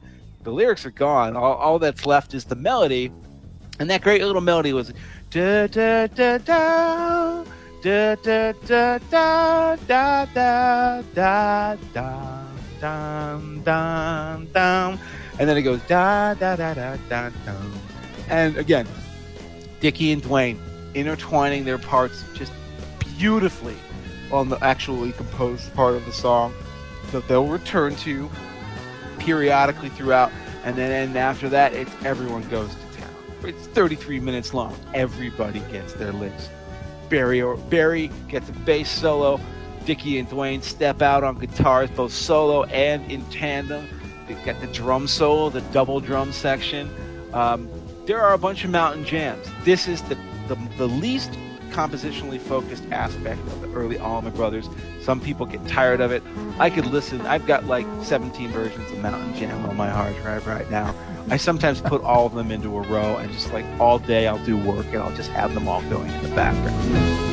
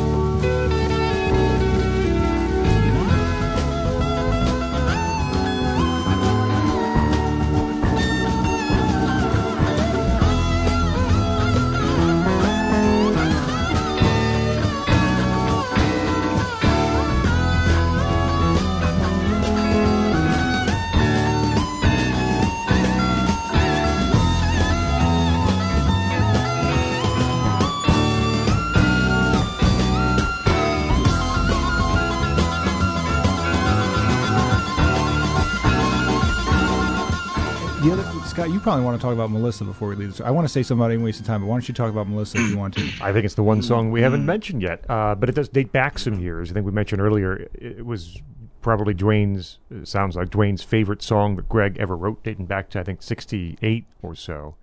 And that's one of my first Allman Brothers memories, too, was hearing Melissa. And what a beautiful, gentle, moving ballad.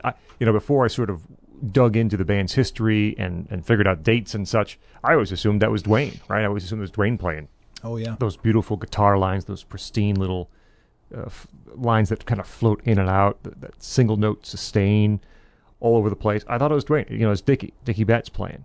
And it's just really a fantastic song, written in 67, so even further back than I thought. Great soul singing from Greg, this vulnerable and weary voice. I really have always liked Melissa an awful lot. No one here is lonely sad. There are no blankets where he lies. All his deepest dreams are gypsy fly with sweet Melissa.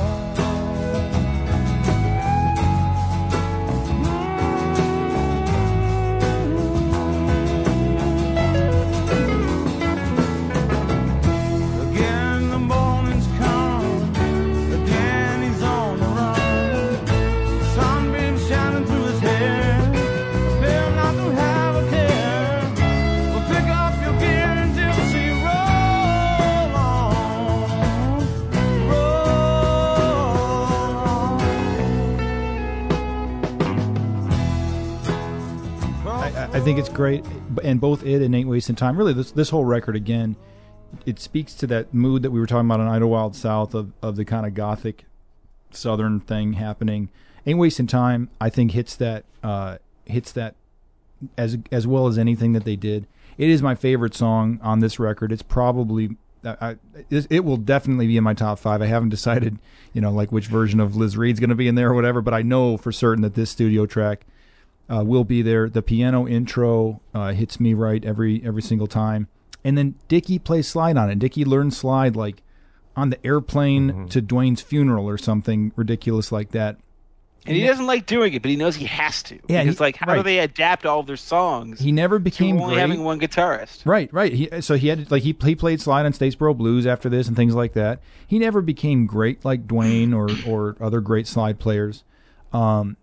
And he typically sounds, and this is true on the later records we're going to talk about, or maybe try to skip as much of as we can. But the tone that he got on slide was always much more trebly and edgy than what Dwayne did. And I don't usually think it works. I think it's perfect on this track. Right. His slide playing never gets better than this first track that he does it on. I think this is a perfect piece of music. And like I said, easily a top 5 choice for me.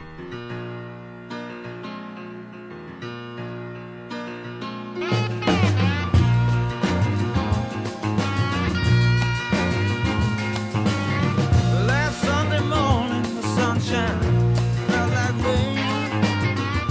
The week before, they all seemed the same. With the help of God and true friends, I come to realize I still had 2 strong legs and even wings to fly. And oh, I ain't wasting time no more. Time goes by like hurricanes and faster things. I don't really have any other comments about this except to add that, boy, there is just no worse combination than drug use and motorcycling. One last note. This is, as I think I mentioned to you guys, this is the only good album title, in my opinion, that the Allman Brothers ever had up to the very last one. And I think it's one of their only, better than average album covers. Not that this is the most important thing. It's obviously they're a great band anyway.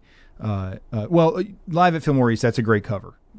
No doubt that's a great cover. But of their studio records, this is the only one that's really iconic. But it stuck, and like the peach logo became the Allman Brothers logo. If you went to a concert and got a tour T-shirt, I guarantee you there was a peach on it somewhere. It even spawned like one of the great urban myths of rock, which is that that Dwayne Allman died hitting a peach truck. So like in a sort of joking sense, they called it "eat a peach, dude." Like, And yet, that's right. Eating it, smashing into it. And as a farewell to Dwayne, like the weirdness of it being a hybrid live and studio thing. Dwayne had this. He said at one point, like, anyone can make a great record. I want to know if you can do a great performance. And in contrast to, at this point, were the Dead doing wildly different set lists every night, Jeff? Yes, absolutely. In 1972, all the way through their career, frankly. And the Allmans did not at this point. They played more or less the same set, at a time. It evolved. Like by the end, as we were saying, like Blue Sky had worked its way into the last month or so of their shows, but their set list was pretty much the same all the time. And I think that spoke to what Dwayne was saying, which was, I want to put on a great performance. It's kind of like a improvisational and maybe less psychotic version of Ronnie Van Zant, insisting that his guys play the songs the same way every time. That's not what Dwayne was looking for, but he was looking for, really high quality performances, because he thought that going into the studio and doing a great record, he thought it was easy. Well, I don't think it's easy, but I do think this album is kind of a weird, combination of showing that you can do both if you're a really great artist, and that's what they did. He wanted the guys in the band to be on point, and he wasn't afraid to tell them if he thought that they were slipping. And of course, one of the problems after he died is that some of them did, and some of them, and one of them in particular was Barry Oakley, who is often said just never really quite got over the death of Dwayne Allman. He was haunted by it. He felt terrible about it, and he descended into drugs, into drinking, and stories would say, I haven't actually heard any tapes of these sorts of incidents, but there would be apparently concerts where he'd be either too drunk or high, and he'd just be out after like the first two songs, and they might even have to get someone to come on and deputize for him on bass because he wasn't available to play. So he was obviously in a downward spiral. And then of course what happens is, just a few weeks into the sessions for their next album, he dies in a motorcycle accident in eerily similar circumstances to the way that Dwayne Allman did. In fact, only a few blocks away from where Dwayne died. This is why I said drugs and motorcycling. Kids, don't mix them. It just doesn't seem to ever end well. I'll bet that he probably wasn't even wearing a helmet either. So he's reputedly not a good rider either. Like Dwayne and Greg, I think, started riding motorcycles when they were really young in Daytona, which makes all the sense in the world. Barry was from Chicago, and I think he only picked it up when he was hanging around with Dwayne, and evidently he wasn't a skilled rider in the first place. So he definitely shouldn't have been riding around high. And what happens is that means that he only plays on 2 of the songs on their next album, Brothers and Sisters. And the strange thing about it is that this is actually the apex of the Allman Brothers' commercial success. This is the big one for them. This is the one that goes to #1 in the charts. This is the one that has all the hits that that get played on the radio. This is the one that actually I think is a heck of a lot better than I remembered it being. When I was a teenager, college student getting into the Allmans, I actually thought to myself, well, this is kind of a drop-off. The radio hits I knew from the greatest hits, but then, the rest of this isn't so good. I've come back to it recently. This is a far better album than I remember it being. I think it's actually a genuinely great album. I think one of the things that really, really makes it great, though, is the addition of a pianist, a keyboardist, to play alongside Greg Allman on organ. And that's a little guy by the name of Chuck Leavell, who was only 21 years old himself at the time, though you wouldn't know it by the way he played his instrument. Currently, he tours with the Rolling Stones as a permanent member of their touring band. Back then, he was nobody, but he's the guy who you hear banging all around on songs like Jessica, Ramblin' Man, and basically almost everything else on this album, an album that I think holds up a lot better than I ever used to think when I was young. Well, all day and half the night, you're walking around looking such afraid. God, is it me or is it you? I make a wager and I hope to lose. Time don't look like gold. It's about to fall. Sure gonna fall. Next time take the elevator, please don't crawl. Your wasted words so absurd. you're really Satan, yes or no? Tell me now, please. I think on your on the first Neil Young episode you guys did, one of you mentioned a test of five albums that get 5 stars. Like that's kind of a mark of true greats. I'm this is one of my 2 favorite bands. So, but I'm there. I think that this is a 5-star record too. I kind of had the same experience as you, Jeff, of sort of thinking like this was more of a fall off than I think it really was. And it showed that there was a version, especially when Barry was still there. And Barry, I think, was kind of the second. If you listen to live recordings from the Duane era, he's usually the person introducing a song, but sometimes it's Barry. It's basically never Greg, and it's literally never Dickie, I think. And so Barry was kind of the second front man in a sense. I mean, Duane was the MC, and Barry was kind of his his assistant. And so this record does kind of go to show that, and I agree that even the tracks without Barry are also pretty good. Is it Lamar Williams? I think is the name of the bass player replaces him. Yeah, he fits in just fine musically. But I do think that as time will tell, Barry's departure was one blow too many for the band. Maybe I just need a few more spins because I don't think this is 5-star. I don't think it's on the level of the albums that preceded it. I think it's the first album that clearly isn't perfect, so to speak. Although it's still very good. We're going to get farther down. There's going to be a much bigger drop off to come. So I don't want to make this out to be some sort of massive decline in musicians. The band still sounds really good. Chuck Leavell is a tremendous addition, who also, by the way, played on the first Black Crowes album. He played on Shake Your Moneymaker. And Lamar Williams on bass is more than competent, filling in for Oakley on the rest of the tracks after the first 2. Dickie Betts writes a lot more here. He wrote 5 of the 7 tracks, co-wrote 5 of the 7 tracks on this record, partially because you would think that Greg's working on his own solo album in the midst of when Brothers and Sisters is being recorded. And so there's a little bit of internal strife about that. It doesn't quite show up on the tracks here, but there's that element that plays in here. There's a middle section here that I don't love, and I think I'm in a minority, and that's okay, I guess. But, Come and Go Blues, I don't think is anything tremendously special. Jelly Jelly has a couple of real nice solos, but I'm not sold on it. Even Southbound, the percussion is top-notch. The song itself, though, I'm not sure is really great.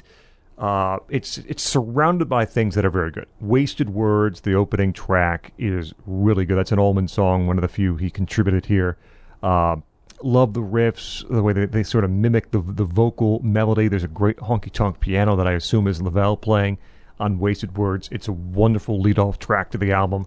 Later on, you've got Jessica, which is this lengthy instrumental, meticulously constructed. Everything is in its place. Everything is where it's supposed to be. It wouldn't work otherwise.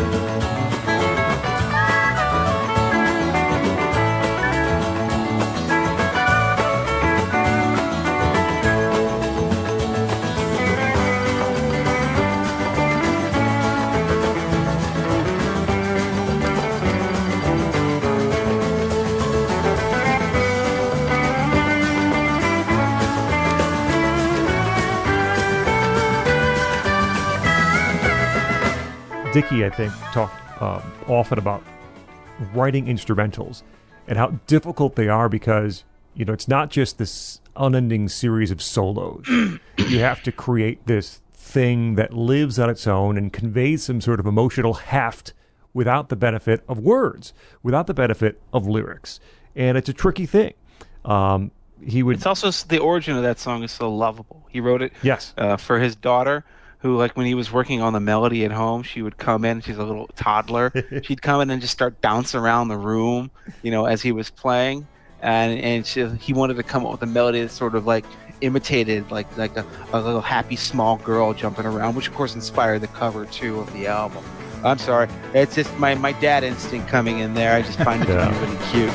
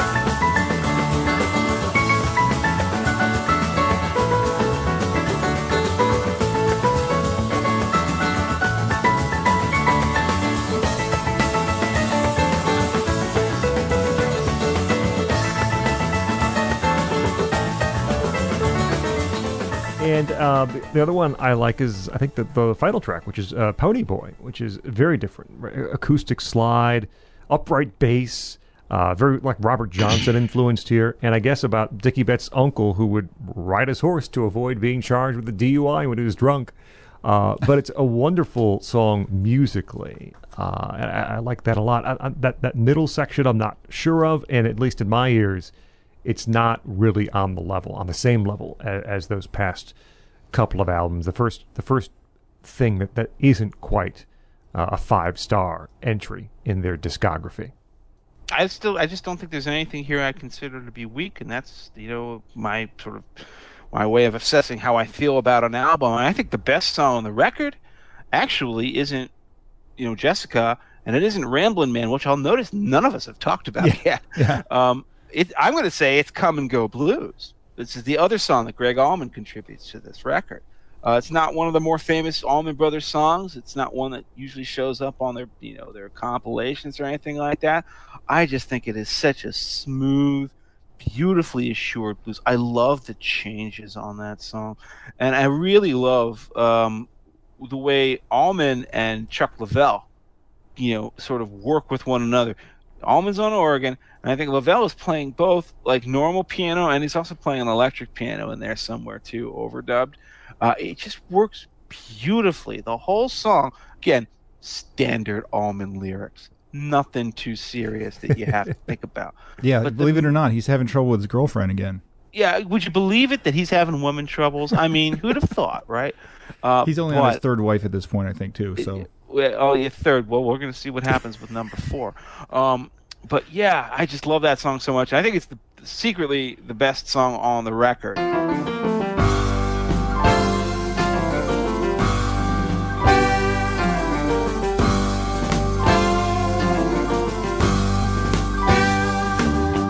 People say that you're no good, but I wouldn't cut you loose, baby, if I could.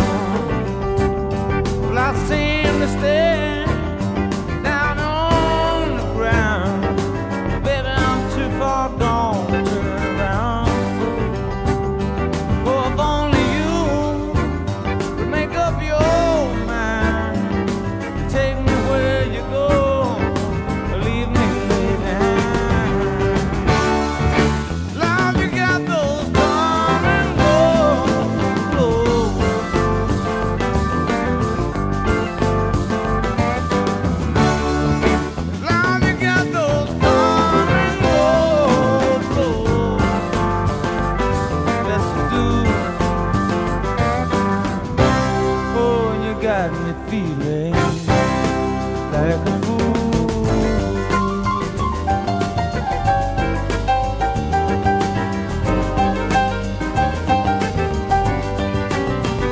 somebody want to say something about the most famous Allman Brothers song of all time? First of all, I will say I'm with Jeff on the quality of the record and that particular song, "Come and Go Blues." I agree, it's a fantastic song.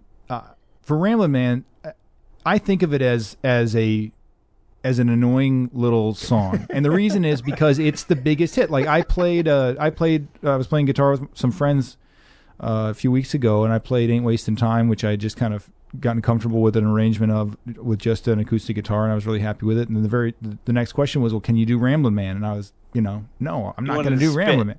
But I will tell you, when the song comes on, I played this record for my son the other day.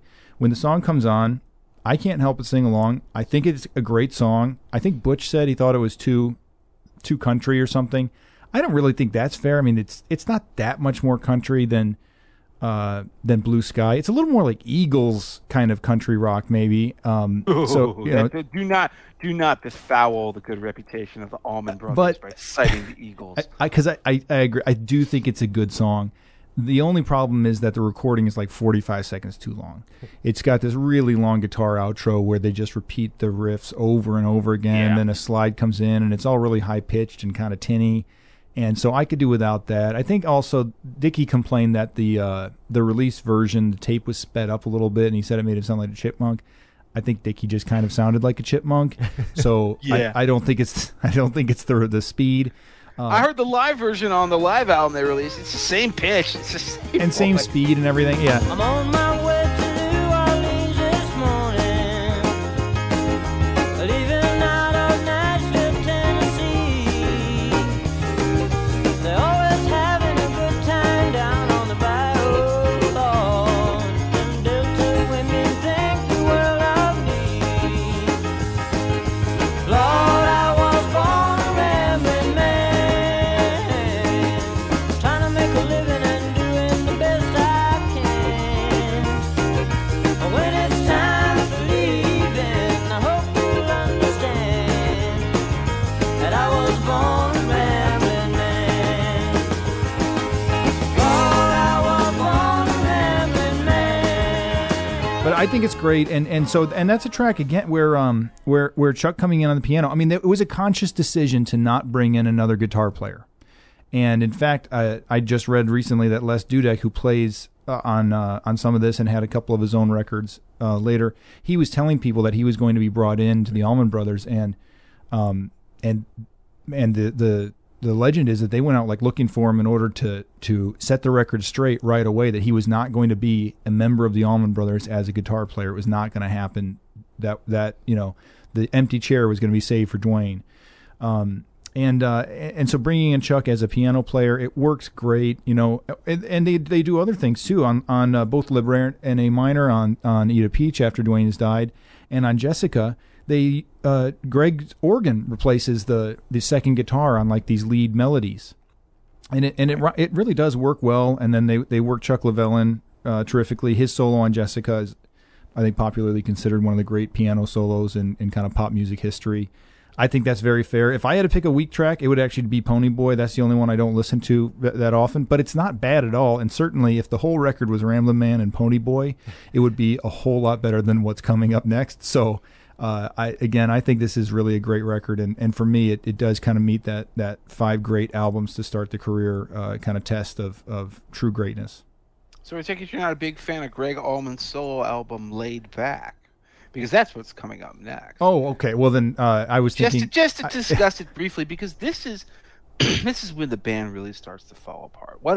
What's the real spur for it? Well, it's the fact that Greg wants to sort of, I guess, break free of what he feels are sort of the restrictive routines of the Allman Brothers band's recording style, and so he says, "I'm going to record a solo album." Now, the lead single from this solo album, I genuinely I don't want to say I loathe it, but I hate that remake of Midnight Rider. It was actually originally on the Dreams box set. That's where I first heard it. But like, it's pompous. It has horns and strings, and they're not like good old fashioned Stax Soul horns. No, they sound more kind of like Hollywood horns. It doesn't work for me at all as a remake. There is much better stuff on that album, by the way. I think he does a cover of Jackson Browne's These Days, which is just a very Who solid hasn't done a song. cover of Jackson Brown's These Days? Everybody's done a version of it, right? And it's a song you can't screw up. Yeah. It's just a really great song. These days I sit on cornerstones, count the time in quarter tones till 10. My friend, please don't confront me with my failure.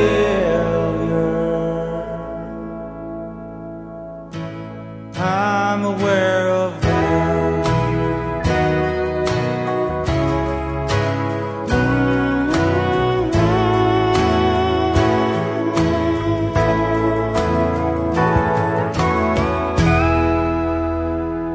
But I like Allman's version of that. But what's more important for this story is that he goes Hollywood is the way the band would accuse him.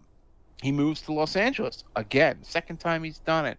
So he's no longer living with the rest of the brothers and the family back in Georgia where everybody else is. He's now, doing the Hollywood thing, jet setting out in LA, hanging out with the movers and shakers. And of course what happens is, the stuff of legend. He gets married to Cher.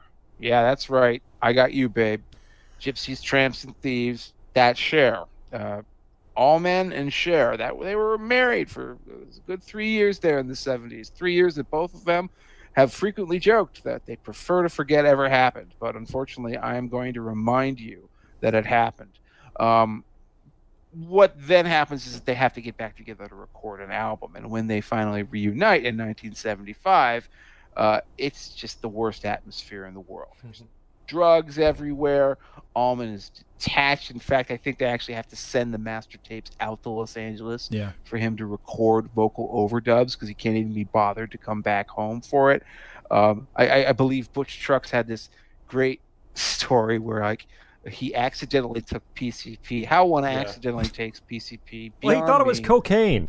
You can't blame him. I guess I'm not really into drug culture, but how can you mistake those two things? I don't know. One's powder, one's on a piece of paper, whatever. Who cares? And while he was on this horrible trip for 14 hours, all he could think about was being forced to do take after take after take of Dickie Betts' High Falls instrumental. Which is one too many passes at the well. This is an album, win, lose, or draw, that when it came out, it got some respectable reviews, but everybody hates now. And I wish I could come back and give you a contrarian take on it, but man, this is just a mess. I don't even like the Muddy Waters cover that opens it. Oh no, that is good. Yeah, I think it's okay. It's okay because you know what it is. The thing about Can't Lose What You Never Had is that it still shows some creativity in arrangement. It's almost there's a little I don't want to call it progressive because it's not Yes, for God's sake, but it's a very interesting arrangement. A lot of different stop starts, mood changes. It takes some chances. It's the only thing on this record that takes any chances at all, in my opinion. Win, lose, or draw is, I wouldn't call it an inexplicable drop off because there are a lot of obvious explanations for why it failed, but it is just a huge dip in quality. I agree. It's pretty clear. It's pretty obvious. I don't think anyone's going to listen to this and say, "Oh, that's just as good as they've always been." And there are myriad reasons why, and Jeff talked about those. There are really only two tracks on here that I think are worthy of anything. One is Can't Lose What You Never Had. I think that's actually a pretty darn good song. Greg did the work here, arranging it. He rewrote some of the lyrics, too. There's a great piano solo on that old Muddy Waters song. Had a sweet little home, got drunk, burned it down. People ain't that sad. Oh, had a sweet little home, got drunk, burned it down. People ain't that sad. Oh, you can't spare what you ain't got. You can't lose what you never had. Oh,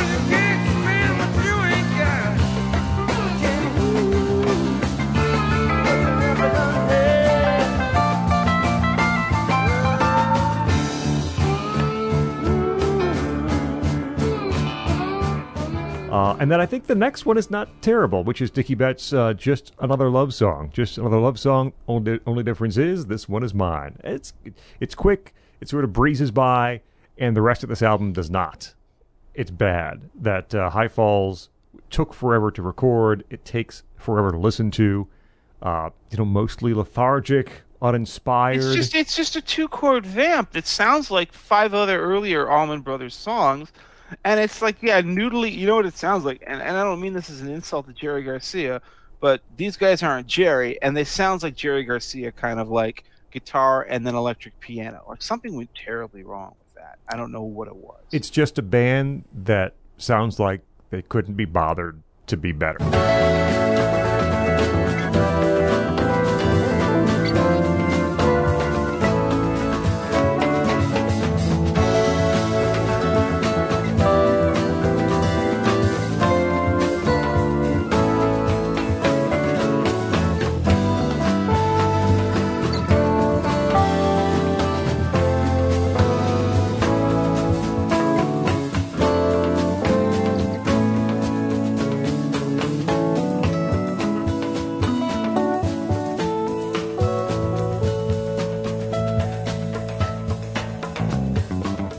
That's where they were in their career. It's horrible. It's much worse than Laid Back, or I actually like Greg's live album from this era a lot. The Greg Allman Tour, I think, is what they named the album, which is consistent with the bad album names that the Allman Brothers had. But I would say that I think that the Muddy Waters cover is really good. I like it a lot. I think it's a really clever arrangement. It gets kind of funky at the piano section, and I think it's good. If I had to pick a second best song, I would probably pick the title track, but I don't like it. And, you guys didn't mention Louisiana Lou and 3-Card Monty John. That's terrible. Oh, my gosh, it's so bad. It's bad enough to be on the next 3 records. So that's how bad it is. And then, like, the last track, does anybody need Dickie Betts to sing them a blues song called Sweet Mama? That's technically a cover from Billy Joe Shaver, but why? I mean, there's no reason for this to happen. It's not good. And also, like High Falls, it's obviously super pretentious. The music is not good, and it's the beginning of Dickie playing with guitar tones that are way weaker than he used to. I mean, compare it especially to the first 2 albums. Like compare it to his tone on Liz Reed. Which is, I guess, something of a 1-to-1 comparison since it's another Dickie Betts jazzy kind of instrumental, and it's night and day. I mean, this is terrible, and it's such a fall off. It's bad. Well, I mean, I guess the good news is if you're worried about a further decline in Allman Brothers studio albums, there wouldn't be any further Allman Brothers studio albums for a long time. And, of course, the reason for that is a very unfortunate situation, which is that apparently Greg Allman had a road manager, and his road manager also happened to be a major drug dealer. It's kind of, I guess, doing a little side gig because maybe the road managing stuff doesn't really pay the bills, especially when you probably have an enormous drug habit yourself. And then the feds, of course, were onto him and really desperately wanted to bust him and his supplier. And, of course, they follow that path all the way down to the end. Where does it end? It ends with Greg Allman, who's obviously aware of this, probably buying some of it himself, and they put him in front of a grand jury. Now, the thing about grand juries is it's not like normal court where you can just say, I take the fifth. What happens when they get you in front of a grand jury is that if you lie, your ass is in the stirrup, and they can compel you to testify by granting you immunity. So if they give you immunity and you lie to a grand jury because you are no longer in any legal danger, you can say the truth and you don't have to fear any sort of jail time, then you're going to go to jail for lying to the grand jury. So what does he do? He puts him in jail. He puts his road manager in jail. A guy gets 75 years. That's a huge sentence. Should be reduced, I believe, down the road. I'm sure it must have been reduced. Nobody actually serves all 75 of those years. But the fallout from this was huge. I remember Jerry Garcia famously accused Greg Allman of being a narc. Allman never forgave him. But it wasn't just Jerry Garcia. It was the rest of the band who actually publicly said, like, we can never play with Greg Allman again. That's tough. That's harsh. And that was as it seemed, the end of the Allman Brothers. They released a live album, which nobody talks about, called Wipe the Oil, Check the Gas, or Wipe the Windows, Check the Gas, $1. You'll Anyways. get it. Third time's a charm. Wipe the windows, check the oil, $1 gas. There you go. Yes, we're going to keep all of those flubs in because it's just funny to see me fail. It's an improvisational band. It's an improvisational recording. Sometimes you take a chance and you just fail, right? But the point is that album doesn't really get a lot of credit. I happen to think it's perfectly cromulent. I think it's a pretty good live album, and it represents the Allmans the way that most people actually saw them, because there weren't actually that many fans of the Allmans during the Duane era. They only blew up after him. And most of that is recorded before there was a ton of bad blood among the band members. A lot of that's from 72, 73. Exactly. It's still pretty good stuff, honestly. But I think so too. And I'll tell you, I'm one of the people who gave this album shorter shrift than I should have. I thought that it was kind of the live equivalent of Win, Lose or Draw. It's much better than that. It's much more of the vibe that you get on Brothers and Sisters. So I agree. I think this is probably an underrated album. You got your hands full now, baby. Soon as I hit the door. You got your hands full now, woman. Soon as the old boy hits the door. I'm gonna tell you this. All the things you should have had to do. Oh, south down. Oh, south down.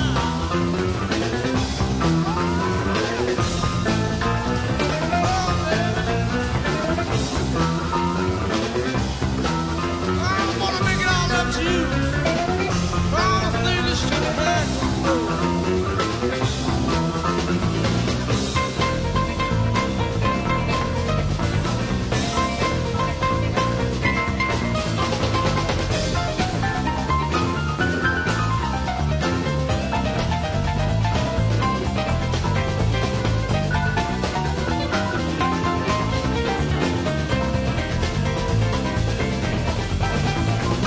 I think it's pretty good, and I think it's not nearly as good as what follows after the breakup of the Allman Brothers, which is Greg Allman's collaboration with Cher, a band that he called All Man and Woman, which you just cannot beat as a regrettable 1970s band name. All Man and Woman. And they, oh God, it's just almost unbelievable that this album exists. They put together an album that I guess was nominally a collaboration, but it's a more Greg than Cher, and it's called To the Hard Way, and it's just one of the most regrettable things that's ever been put out under any of the Allman Brothers names. Andrew actually said that he was going to pretend this didn't exist, and I insisted I was going to force him to look into its evil eye.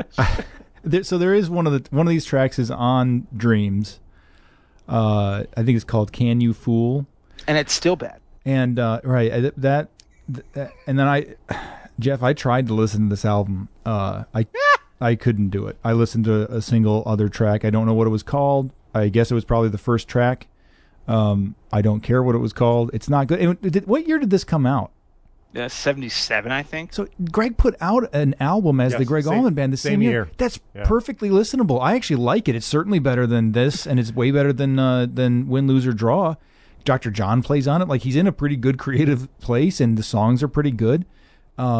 It's not like early Allman Brothers good, but it's not terrible. And at the same time, he's doing this thing with Cher that's just a nightmare. So I'm not going to defend it for a second. I would prefer to pretend it didn't exist.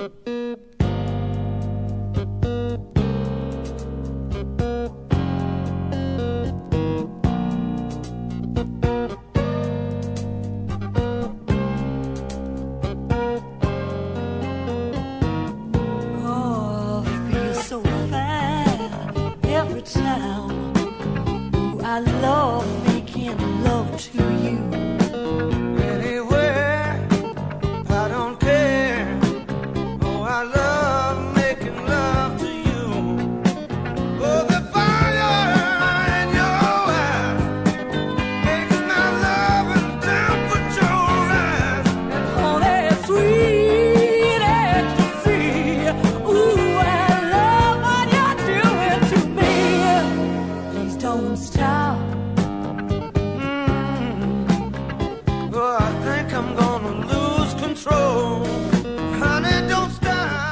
towards the end of the 70s, there's a reunion attempt that Dickie Betts sparks, and Allman's in, but you got a few guys who are already playing somewhere else, right? I think they're playing a different band. Yeah, Chuck and Lamar had formed a kind of a jazz rock thing called Sea Level, which is a pun on Chuck Leavell's name. Mm-hmm.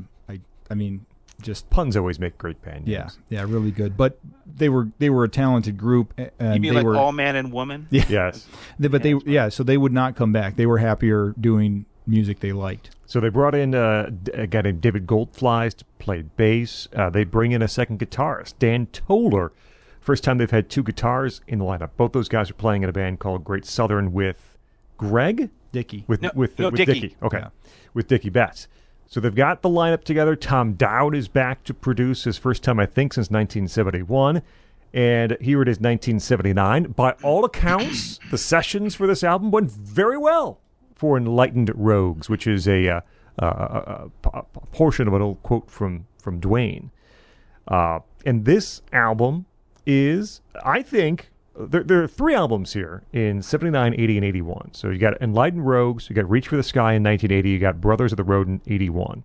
Let's put it this way: only one of these actually deserves any real discussion, and this is that one. This is the one. It's loud, it's brash, it's hard rocking. It is seemingly an attempt to sort of throw things back to, well, 1971 or so, the last time Tom Dowd produced, because you do have those two guitars that are playing side by side. Now, Dan Toller is no Dwayne Allman. They're not quite recreating what they did years ago, but the way I would describe this is Enlightened Rogues is the best album they could have possibly made at this time. Being down so many members, with a bunch of replacements, haven't played together in years, it's a new era, it's 1979. They actually had some commercial success with this album. It went to number 9 on the charts. Their second highest single in the band's history is here, called Crazy Love. It's not great. It's not terrible. Terrible would come, but it's not great. But I think there are some songs here that aren't bad. There's one called Can't Take It With You, which is a pretty rugged rocker. Again, the percussion element there is really strong. The instrumental here that Dickie wrote called Pegasus is pretty good. Yes. There's one called Try It One More Time, which is, I think, the only time that I know of in which there are co-lead vocals. Greg and Dickie alternate the vocals, trying to portray different sides of this relationship. The solos are pretty darn good on Try It One More Time. This is not embarrassing. It's also not a 5-star album. I just go back. I think my single line review is, it's probably the best thing they could have done at this time, given all the circumstances. Play it high low, break the bank in Monte Carlo. You can play it just the way it falls. Cut it like you want to, but it just might come back and haunt you. Lady luck's your mama when she calls. Can't take it with you. Everybody knows. Can't take it with you when you go. Can't hide your love away. Save it up for a rainy day. You can't take it with you when you go.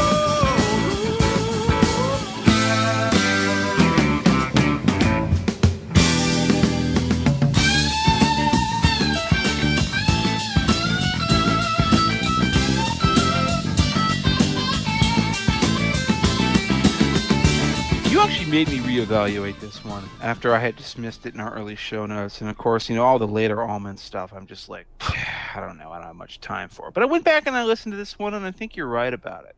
I think it's telling to me, like, it's the first side that's mostly stacked with the best stuff. Mm-hmm. You got the two singles and Crazy Love and Can't Take It With You. You know what I really like is I like their cover of that old Little Willie John song, Need Your Love So Bad. I actually knew that long before I ever heard the Allman's version of it from the Fleetwood Mac, Peter Green era Fleetwood Mac. Crazy strings and blues mashup version that was like their, I think, second or third single. It's really good. It's really bonkers for 1968. But I really like this version too. I think the song itself is just so good that you can't really mess it up. I need someone's hand to lead me through the night. I need someone's arms, love and squeeze me real tight. Now when the lights are low, and when it's time to go, well, I need your love so bad.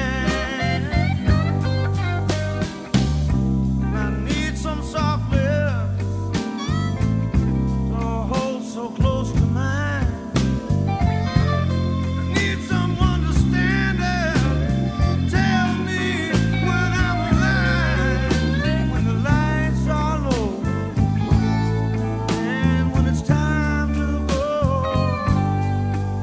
I need your love so bad. I think "Just Ain't Easy" by Allman. That's another really good song at the end of the record or nearabouts. But yeah, we're talking about a record of minor pleasures. It sounds like a facsimile of something that you'd hear on the first album or Idlewild South or something like that. It's not classic Allman Brothers sound, nor is it, however, the Arista years, which we will, of course, now sadly have to discuss. In a Andrew, way, probably their success with Enlightened Rogues, both commercially and artistically, right? Being at least something you'd say, well, that doesn't sound too bad, probably harmed them because it got them on the radar screen of a guy like Clive Davis at Arista who said, you know what? Allman Brothers, these guys are great. They got a name. We can market these guys. We can make them big hit. We can make some big hits with them here in 1980 and 1981. I do think that Enlightened Rogues, I agree with you guys. It is better than I remembered. I hate Crazy Love. I really hate that song. I don't like Dickie's slide playing on it. I don't understand why Dickie considered it important to keep playing slide. I mean, I guess it's because he was in the Allman Brothers and somebody's got to do it. Well, I mean, but also because like when in a live setting, it was just expected. Yeah. So you might as well do it on the records too. That's probably right. And so I think there's too much slide on this record overall. That's the biggest hit. It is terrible. I will say Pegasus is way better than High Falls. I don't think it's very good, but it's way better than High Falls. I think that the best two tracks are probably Can't Take It With You and Just Ain't Easy. So bad to leave this whirlwind storm, but you can't find no place to grab on, no.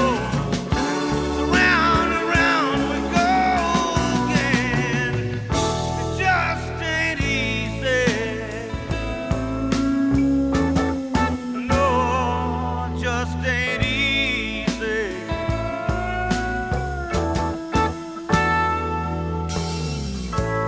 Lovely ladies all dressed in silk and lace. While you're there, oh, it seems like such a lovely place. But when you leave there, you got your hat down on your face. Well, I do think as we get into these later years, even if the recording is just as bad on Greg's songs, if it's a song Greg is singing, or especially if it's one that he wrote, which does get fewer and farther between here. I mean, he only wrote one song for this record. They do tend to be the better songs. And I mean, I think you're just living with Dickie as the shot caller in this band. Greg never had the personality to really direct a band. Even in the late years, it's Warren Haynes who's running the show. And at this point, it's Dickie who's running the show. I think that, well, Scott, you and I were talking about this earlier in the week. Dickie got Peter principled. I mean, he wound up being the shot caller in the band it was never supposed to be that way. He wasn't even supposed to be the backup. That was supposed to be Barry. and so Dickie's in charge, and he's doing his best to hold it all together. But I think it's just too much for him. And the last thing I'll say here is this band, this album's called Enlightened Rogues. This is, I guess, a phrase that Dwayne would use to refer to the band. You know, we're just enlightened rogues. And probably kind of scratched an itch that Dwayne had. He was like a big Tolkien guy, and he sort of probably liked to think of them as vagabonds or, you know, sort of living out some adventure. But it does just speak to how Dwayne is still in their heads. Between the slide guitar that I'm complaining about and the name of the record, these guys are still, 8 years later, working out what to do without Dwayne in their band. Yeah, and I don't think they really come up with a good answer in the next part of their career. So, as I was joking in our pre-show notes, has there ever been any band that could look back, particularly a legacy rock act, classic rock act, that would ever look back and say, boy, you know what? The Arista years of our career, those were a real highlight. Think of all of the artists who went to Clive Davis's Arista records, whether it was the Allmans or the Kinks, or I think it was Andrew who pointed out Aretha Franklin also recorded some regrettable albums for them. And they're all garbage. I mean, almost universally. There isn't. I actually looked at the stable of artists that had recorded for Arista, and it was almost staggering to me how like all of them are bad.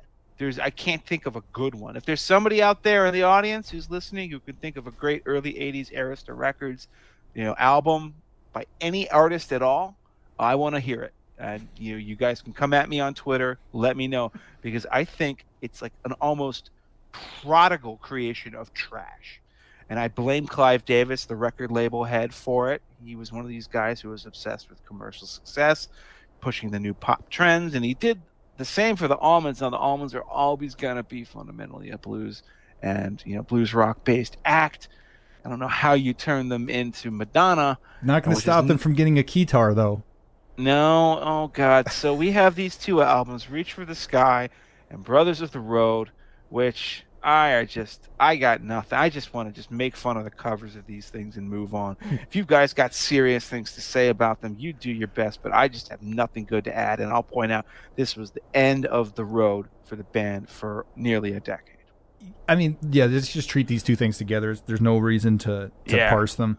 I guess in terms of covers, the only thing I can say is that the Reach for the Sky, it seems like it's a direct response to Toys in the Attic. Like, it clearly is kind of trying to go for the same like nostalgia vibe or something, and it is stupid. I mean, gun to my head, I guess I could tell you that the track off of Reach for the Sky that made it onto Dreams is Angeline. It probably is the closest thing to a decent track on this.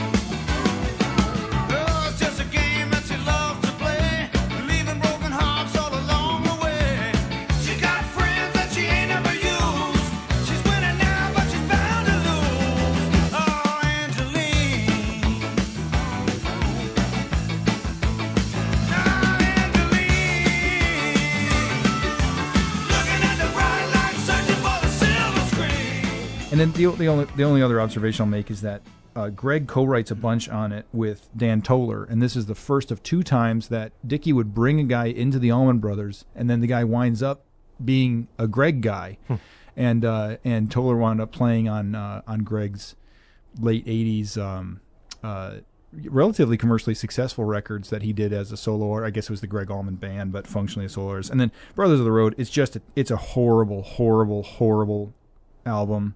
It was made with a producer, the guy who brought you Styx and the Doobie Brothers. It shows. the single, Straight from the Heart, sounds like essentially a Doobie Brothers song. Yeah, Not even the good Doobie Brothers. No, yeah, like the bad ones. Doobie it Brothers. predates Jump, but it's almost like almost like their attempt at a song like Jump. I mean, it's this synthy, poppy thing that makes zero sense for them. There's this song on here called The Judgment that is embarrassing, and I guess it gets at something Dickie said. Jeff, you talked earlier about how Greg didn't like being called a jam band. He also didn't like being called a Southern rock band. His beef with that was that rock and roll is a Southern art form to begin with, and so right. He said the four kings of rock and roll are Little Richard from Georgia, Elvis from Mississippi, Jerry Lee Lewis from Louisiana, and Chuck Berry from Missouri, but St. Louis, a town that is at least half Southern. And Dickie's objection was he didn't like being called Southern rock. He thought that it was like a demeaning term.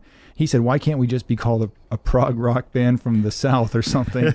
And the Judgment is and High Falls and some other stuff. It's just prog rock. Yeah. And listen, I'm a huge prog rock fan. I mean, like, I'm the guy whose just favorite band of all time is Genesis, mind you. But this is not what I want from this band. It's terrible. And so that's all I can say about it. I think it's just 2 records in a row of basically 100% misses. I as I mentioned, I think that the songs Greg sings and writes, they're better, but that's like damning with faint praise because they're bad too. It's like saying being clinically dead is bad, but having a pulse and being a vegetable is better, because that's kind of the level that we're talking about on these records. And predictably, it was the end of the road for the band. And J-Mo leaves in here too. We should mention before the last one. Before, right. And man, if J-Mo goes, man, you just know like something's wrong. Exactly. That guy's, in a lot of ways, it's like the rhythmic heart of this band. Just like Butch is sort of like keeps the time, but J-Mo's the one who's just going crazy all around him and making them all funky. And he was just like, I got nothing to play on this. He didn't want to have anything to do with it. So the band's defunct for 8-9 years. Greg Allman goes his own way. Dickie Betts goes his own way. They have solo careers of little repute. I don't really think we need to note them. You do know one Allman solo song, which is the title track from I'm No Angel. That was a pretty big song, right? 86, 87, so you probably know that one.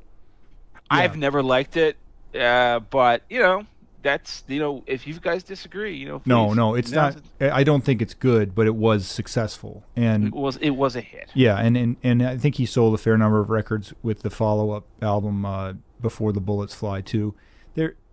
And again, he's got Dan Toller playing with him, which is just funny to me because Dickie brought him in, and he's going to do the same thing with Warren Haynes later and just like steal an ally. But I don't think they're particularly good, and so go ahead and take us out of the 80s. What revives their career actually is, of all things, a boxed set. This has happened to some bands a couple of times actually.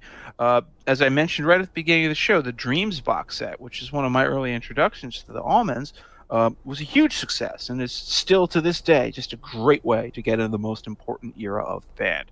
Great way to start if you want.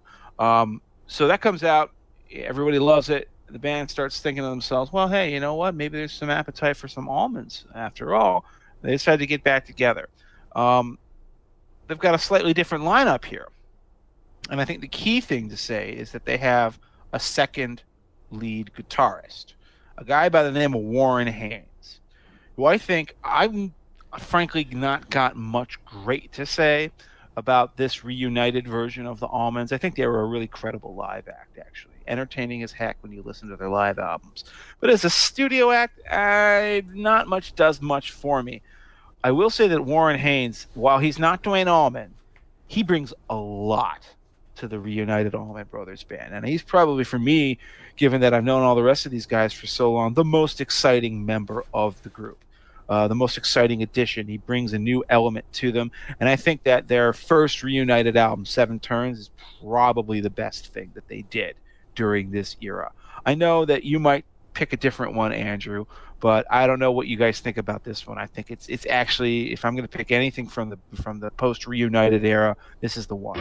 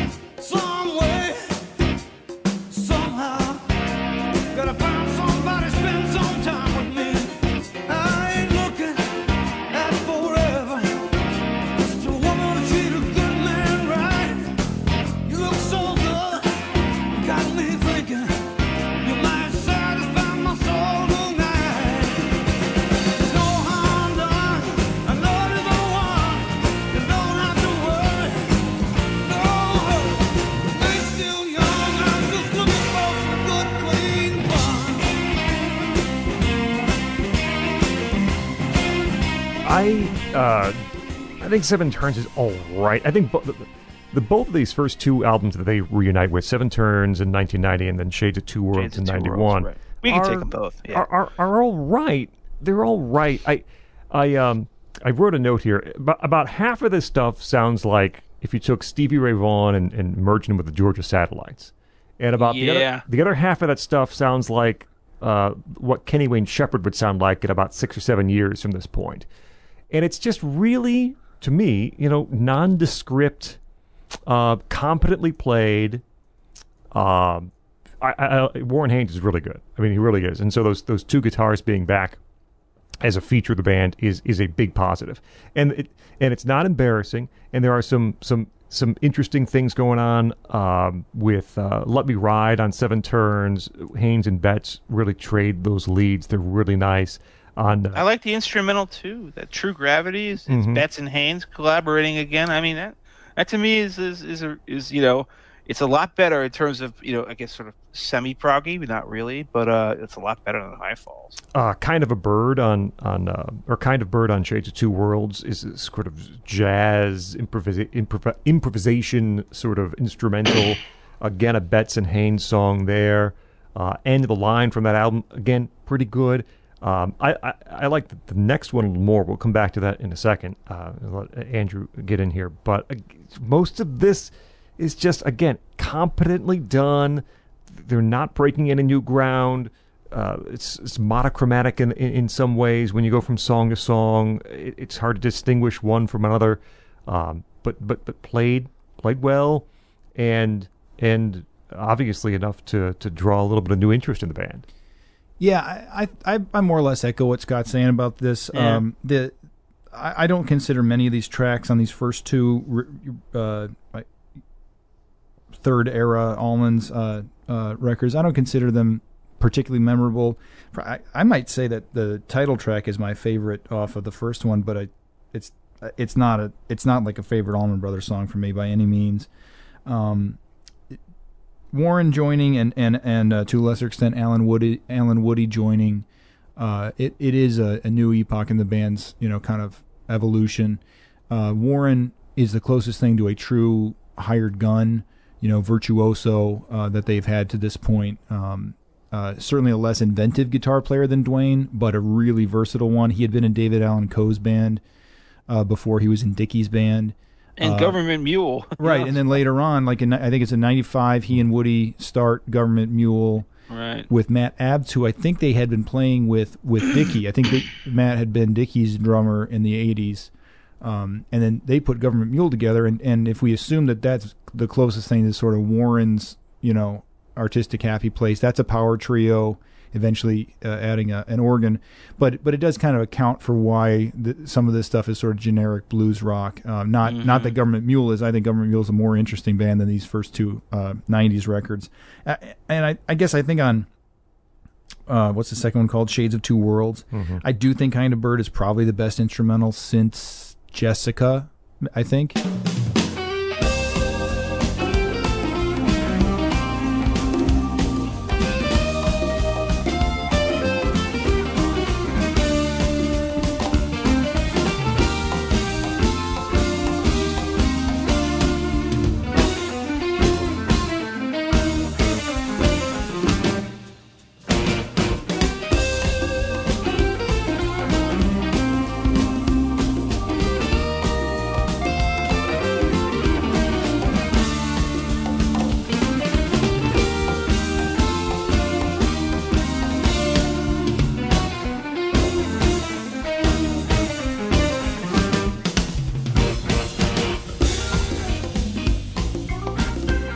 Cover of Come On In My Kitchen, a Robert Johnson song, an old blues song.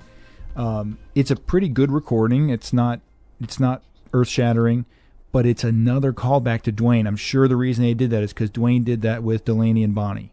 And Duane was one of these guys who was sort of an honorary member of Delaney and Bonnie's band. He would play with them when he was around or whatever. And it's one more example of them trying to find a way to stay connected to Duane. The one record from this era that I think is actually pretty good is Where It All Begins, which is 1994. And what I'd say about this is, one, Tom Dowd got him on stage. They put him on Burt Reynolds sound stage. Set everything up. They played it live as a unit. I think that shows. I think that helps.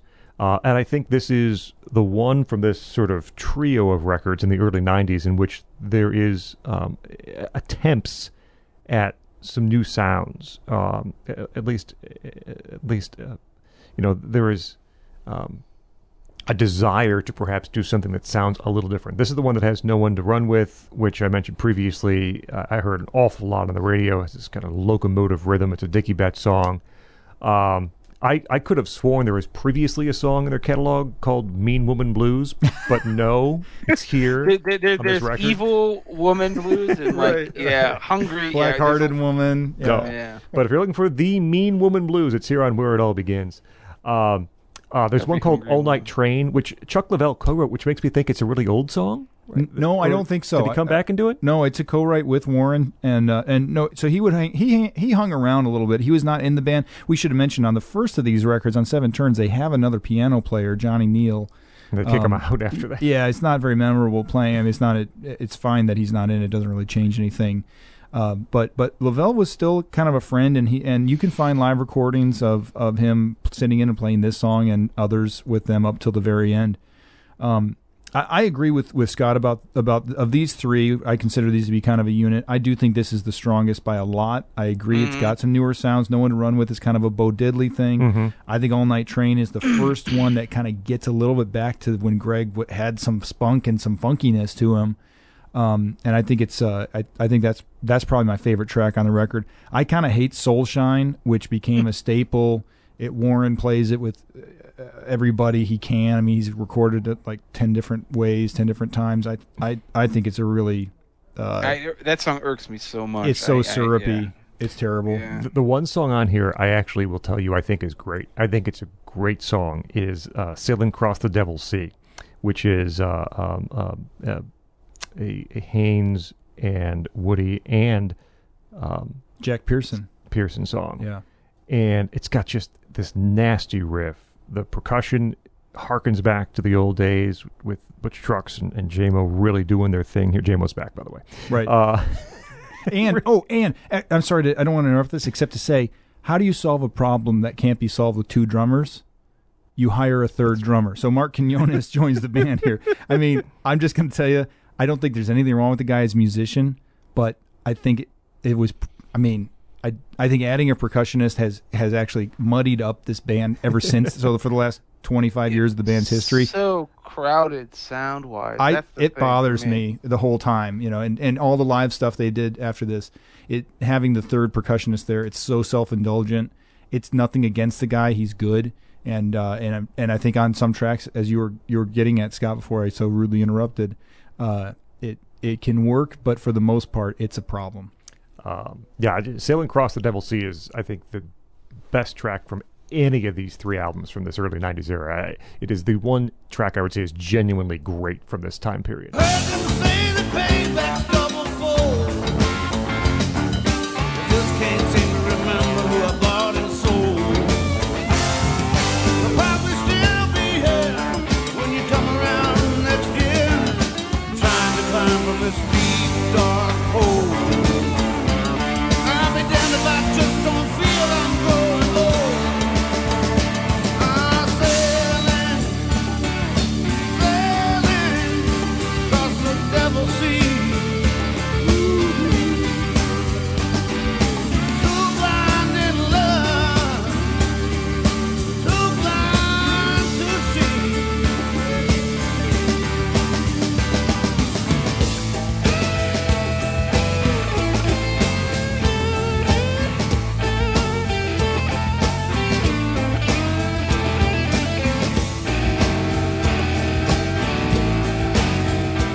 So, what do we think about the last Allman Brothers studio album, which doesn't come out until another decade later? They do a lot of live recording, and then the last one is an album called Hitting the Note.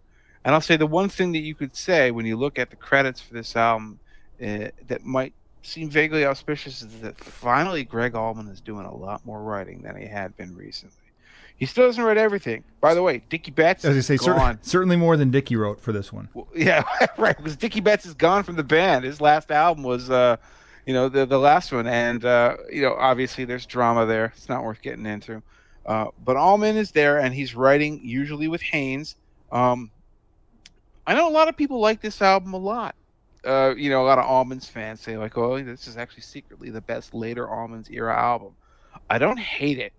I think I just don't find it to be very inspired. I think Scott said something in our pre-show notes about how, so much of the Allman's post-reunion, Mach 3, whatever you want to call it, era stuff, feels like it's so sort of predictable and sort of pedestrian that it feels almost like it's an insult in a way to the memory of Dwayne, which may be a little harsh. Scott has a way of being harsh. He's so nice. He's so nice on the show, but he can express some very salty I think the phrase was opinions. disrespectful. I think he said it was disrespect. So I'll talk about this one a little bit. I mean, just real quick in terms of the lineup changes, they kicked Dickie out in like the spring or something of 2000. Jimmy Was it Herring, drinking problem? Is that what it was? Something like that. I think he was also still using cocaine to some degree, and I believe that the deal here was that they considered it. I think Dickie was a jerk. I mean, I think Dickie was kind of a jerk anyway, but when he's drunk, he was probably particularly mean, and I think he was also using some cocaine. And I believe that one of the problems here. So first of all, at the time Dickie's kicked out, Derek Trucks is the second guitar player. That's Butch's son, right? It's his nephew. Yeah. Nephew. His nephew. Yeah. And Haynes was gone. Haynes and Woody had left full time for Government Mule in like '97. I think mostly, I mean, they wanted to go and be their own people, but I think also they were kind of done being around Dickie, and Dickie had brought them in. But they were done with Dickie, and so they're doing Government Mule. Jack Pearson comes in. Jack Pearson's a Nashville guy. He's a fantastic guitar player. I actually saw him fill in for Warren Haynes at one of the live shows I saw in like 2005 at Pine Knob. He's a magnificent guitar player, but he had tinnitus, so it's kind of a problem to play really loud music for your career. So he had to kind of get out of the touring thing. Derek Trucks comes in like '99. And plays with Dickie for a couple of years. Dickie gets kicked out. Jimmy Herring replaces him for a minute, but like just the summer. And essentially they go to Warren Haynes and beg him to come back to the band in like early 2001. And Alan Woody's just died. Warren it's kind of a reasonable spot to ask him to come back in. But when he comes back in, he essentially is the band leader. And so for the last 15 or 16 years that the band exists, which is the longest that they were a stable lineup ever, Warren is basically the band leader, and so he co-writes and clearly is really the producer of this album, Hitting the Note. I think that it's better than the three late Dickie era albums. Maybe I could get talked into thinking that Where It All Begins is its equal, or maybe it's superior, but this is also a live in studio deal, I think. At least that's certainly how it sounds. I think there's a few good tracks and a few pretty terrible tracks. I can't tell you how disappointed I and my college buddies were to stay up to watch the Allmans on Conan, or I don't know, some late night show, and they played The High Cost of Low Living, and it's just a boring song. I can't believe that's total malpractice to play that on TV. It's not good. There were far better tracks they could have chosen from this to do. Completely agree. And then like Old Before My Time won some like Jammy Award or something for vocal performance. It's not a good song. It's self-indulgent too. It's not good. But I do think just a couple of tracks to call out. I think Who to Believe is a really good track. That's probably my favorite track on this album. Somebody said they saw you in a little club downtown. Arms around a stranger. You were really going to town. You say they're just jealous that you'll always be mine. The nighttime has 1,000 eyes. Could they all be blind? Oh, my head.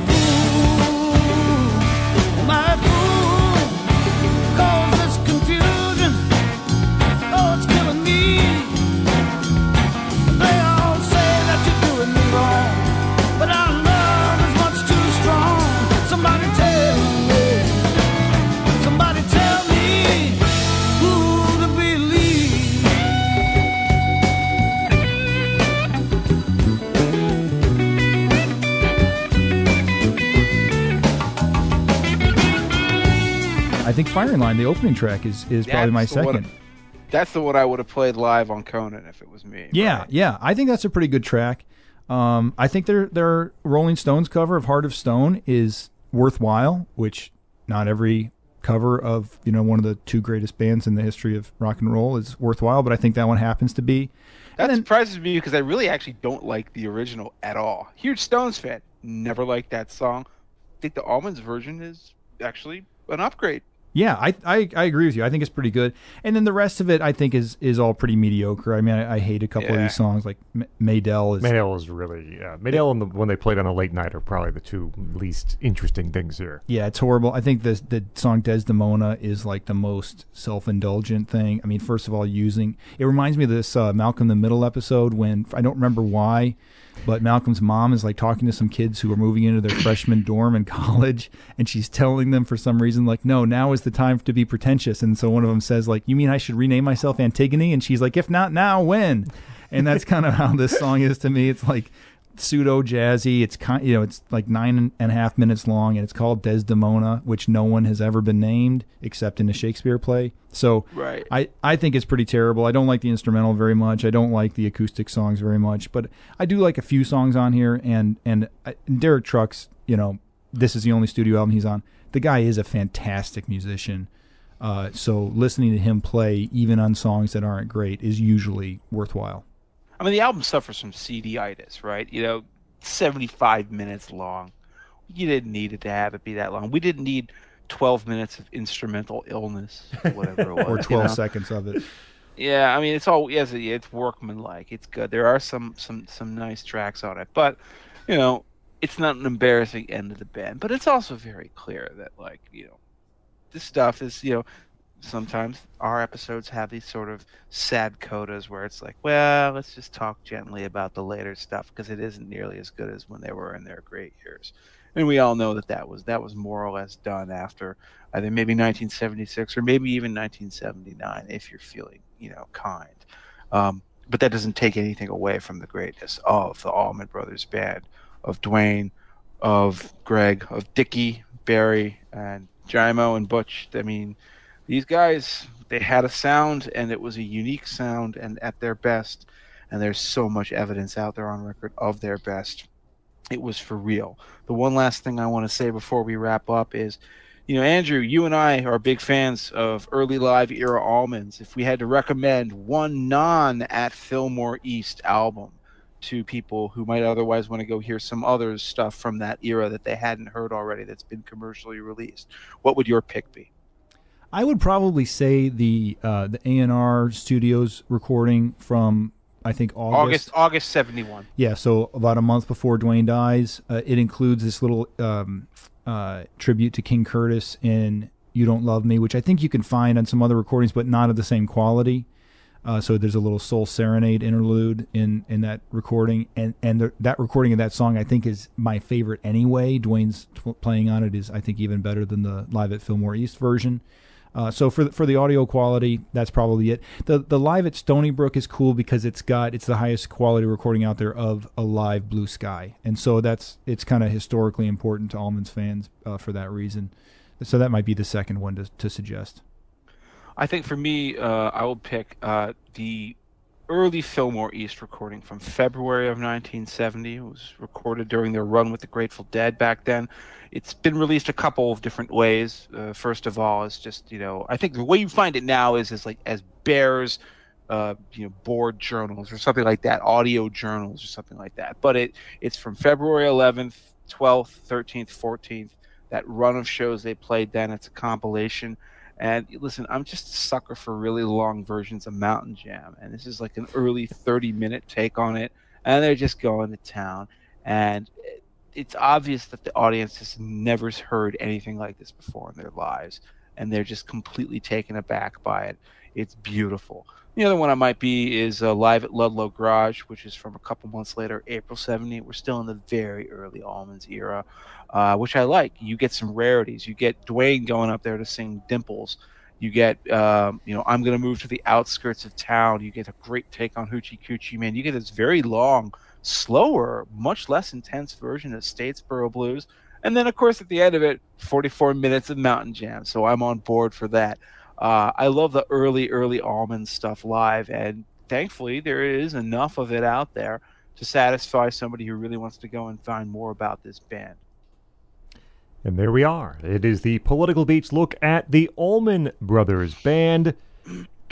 We thank our guest, Andrew Fink, who is a state representative here in the state of Michigan, the 58th District. We come to the part of the show where all of us give us you, the listener, the 2 albums you should own, the 5 songs you really should hear from a very lengthy career of the Allman Brothers Band. And we start with our guest. So, Andrew Fink, your 2 albums, your 5 songs to recommend. So for me, the first album is easy, just because of how I came to this band. Eat a Peach is the one I could just not do without. And if I were going to tell somebody to get a taste of the Allmans, I think this is about as comprehensive as you can get. I'm torn for the second one. I guess I'll say Idlewild South, but I think you could be forgiven for disagreeing on that. But as a complete studio record, you get the Dickey songwriting credits on that one. You get fantastic playing, and if you're going to pick one of the first 2, I don't think you can go wrong. But I think that's probably what I do. And your 5 songs. Statesboro Blues from Live at Fillmore East. For in memory of Elizabeth Reed, I think I'm going to also say the Live at Fillmore East version, although again I could forgive you for choosing the Idlewild South version. Ain't Wasting Time is probably my favorite single Allman Brothers song, which is strange because Dwayne is the key to this band for me and he's not on it, but again he was so clearly in their heads for that one that it sort of makes sense. I'll also say Blue Sky off of Eat a Peach, and I think I'll say Dreams for my 5th one, the studio version of Dreams. All right, so for my 2 albums, I think Idlewild South is the best studio album the band ever produced. So that is certainly one of my 2. And then I think you can't go wrong with at Fillmore East to hear these guys live, to hear Dwayne live, and the way those guys put those songs together, the lengthy solos, the lengthy songs, but again, which never seem to be as long as you think they might be, right? It just, everything flows very nicely, very smoothly. Song-wise, from that first album, I like Black Hearted Woman a lot, not to be confused with Mean Woman Blues, or different song. Give me Whippin' Post, but the live version, I guess, from Fillmore East. I think Blue Sky is on the list. Wasted Words. And I guess I will put on Can't Lose What You Never Had. I think it's tremendous arrangement, and the last truly, truly outstanding song the band would release. So those are my 5. Jeff, over to you.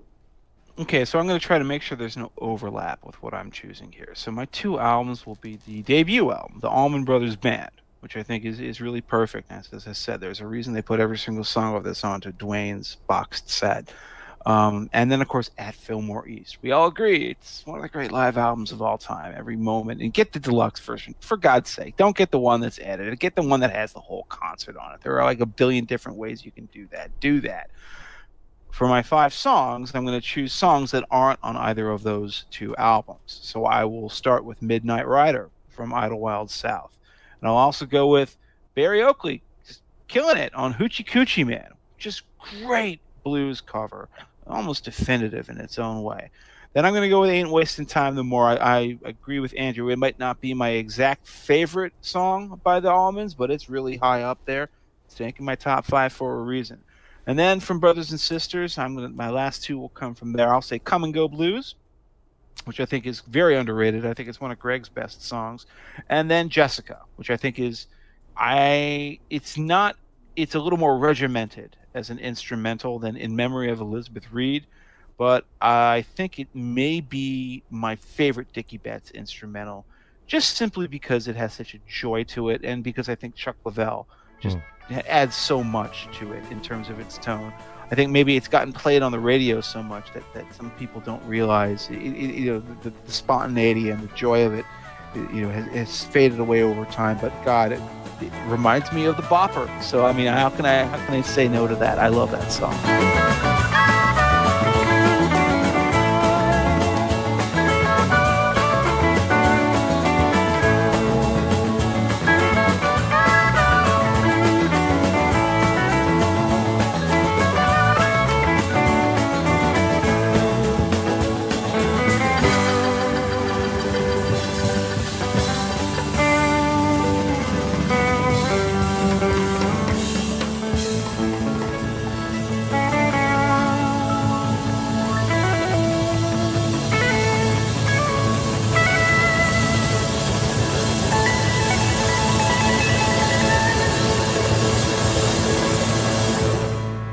There we are, the Political Beats look at the Allman Brothers Band with our guest, 58th District State Representative for Hillsdale and Branch counties here in Michigan, Andrew Fink. Andrew, thanks for being our very first actual sitting, serving politician to guest on Political Beats. Thank you, guys. I enjoyed it.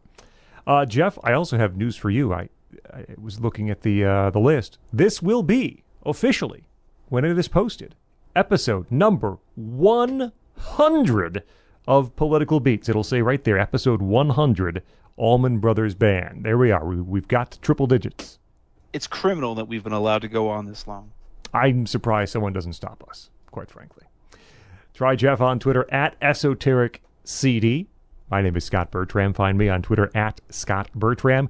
Remember, patreon.com/politicalbeats to support the show. Help it stay ad-free. Different tiers of support. Check them out there, patreon.com/politicalbeats. Now the part of the program where we say thank you personally to some of our Patreon supporters for being with us through these months. Simon Goldstone, Sam Potter, Anthony Velasquez, Richard Anderson, Chris Coro, Brian Roach, Susan Brown, Brian Riley, C.J. Box, Charles Evans, Glenn Hibbert, and Vin. Just Vin. Thank all of you and everyone else who has been part of our Patreon family. Feel free to invite others to join us. Patreon.com/politicalbeats. We also ask you to subscribe for new episodes through Apple Podcasts, Google Podcasts, Stitcher, TuneIn, or go right to nationalreview.com, click on podcast, and find more. We're on Facebook, also on Twitter, at political_beats. Join the conversation there. This has been a presentation of National Review. This is Political Beats.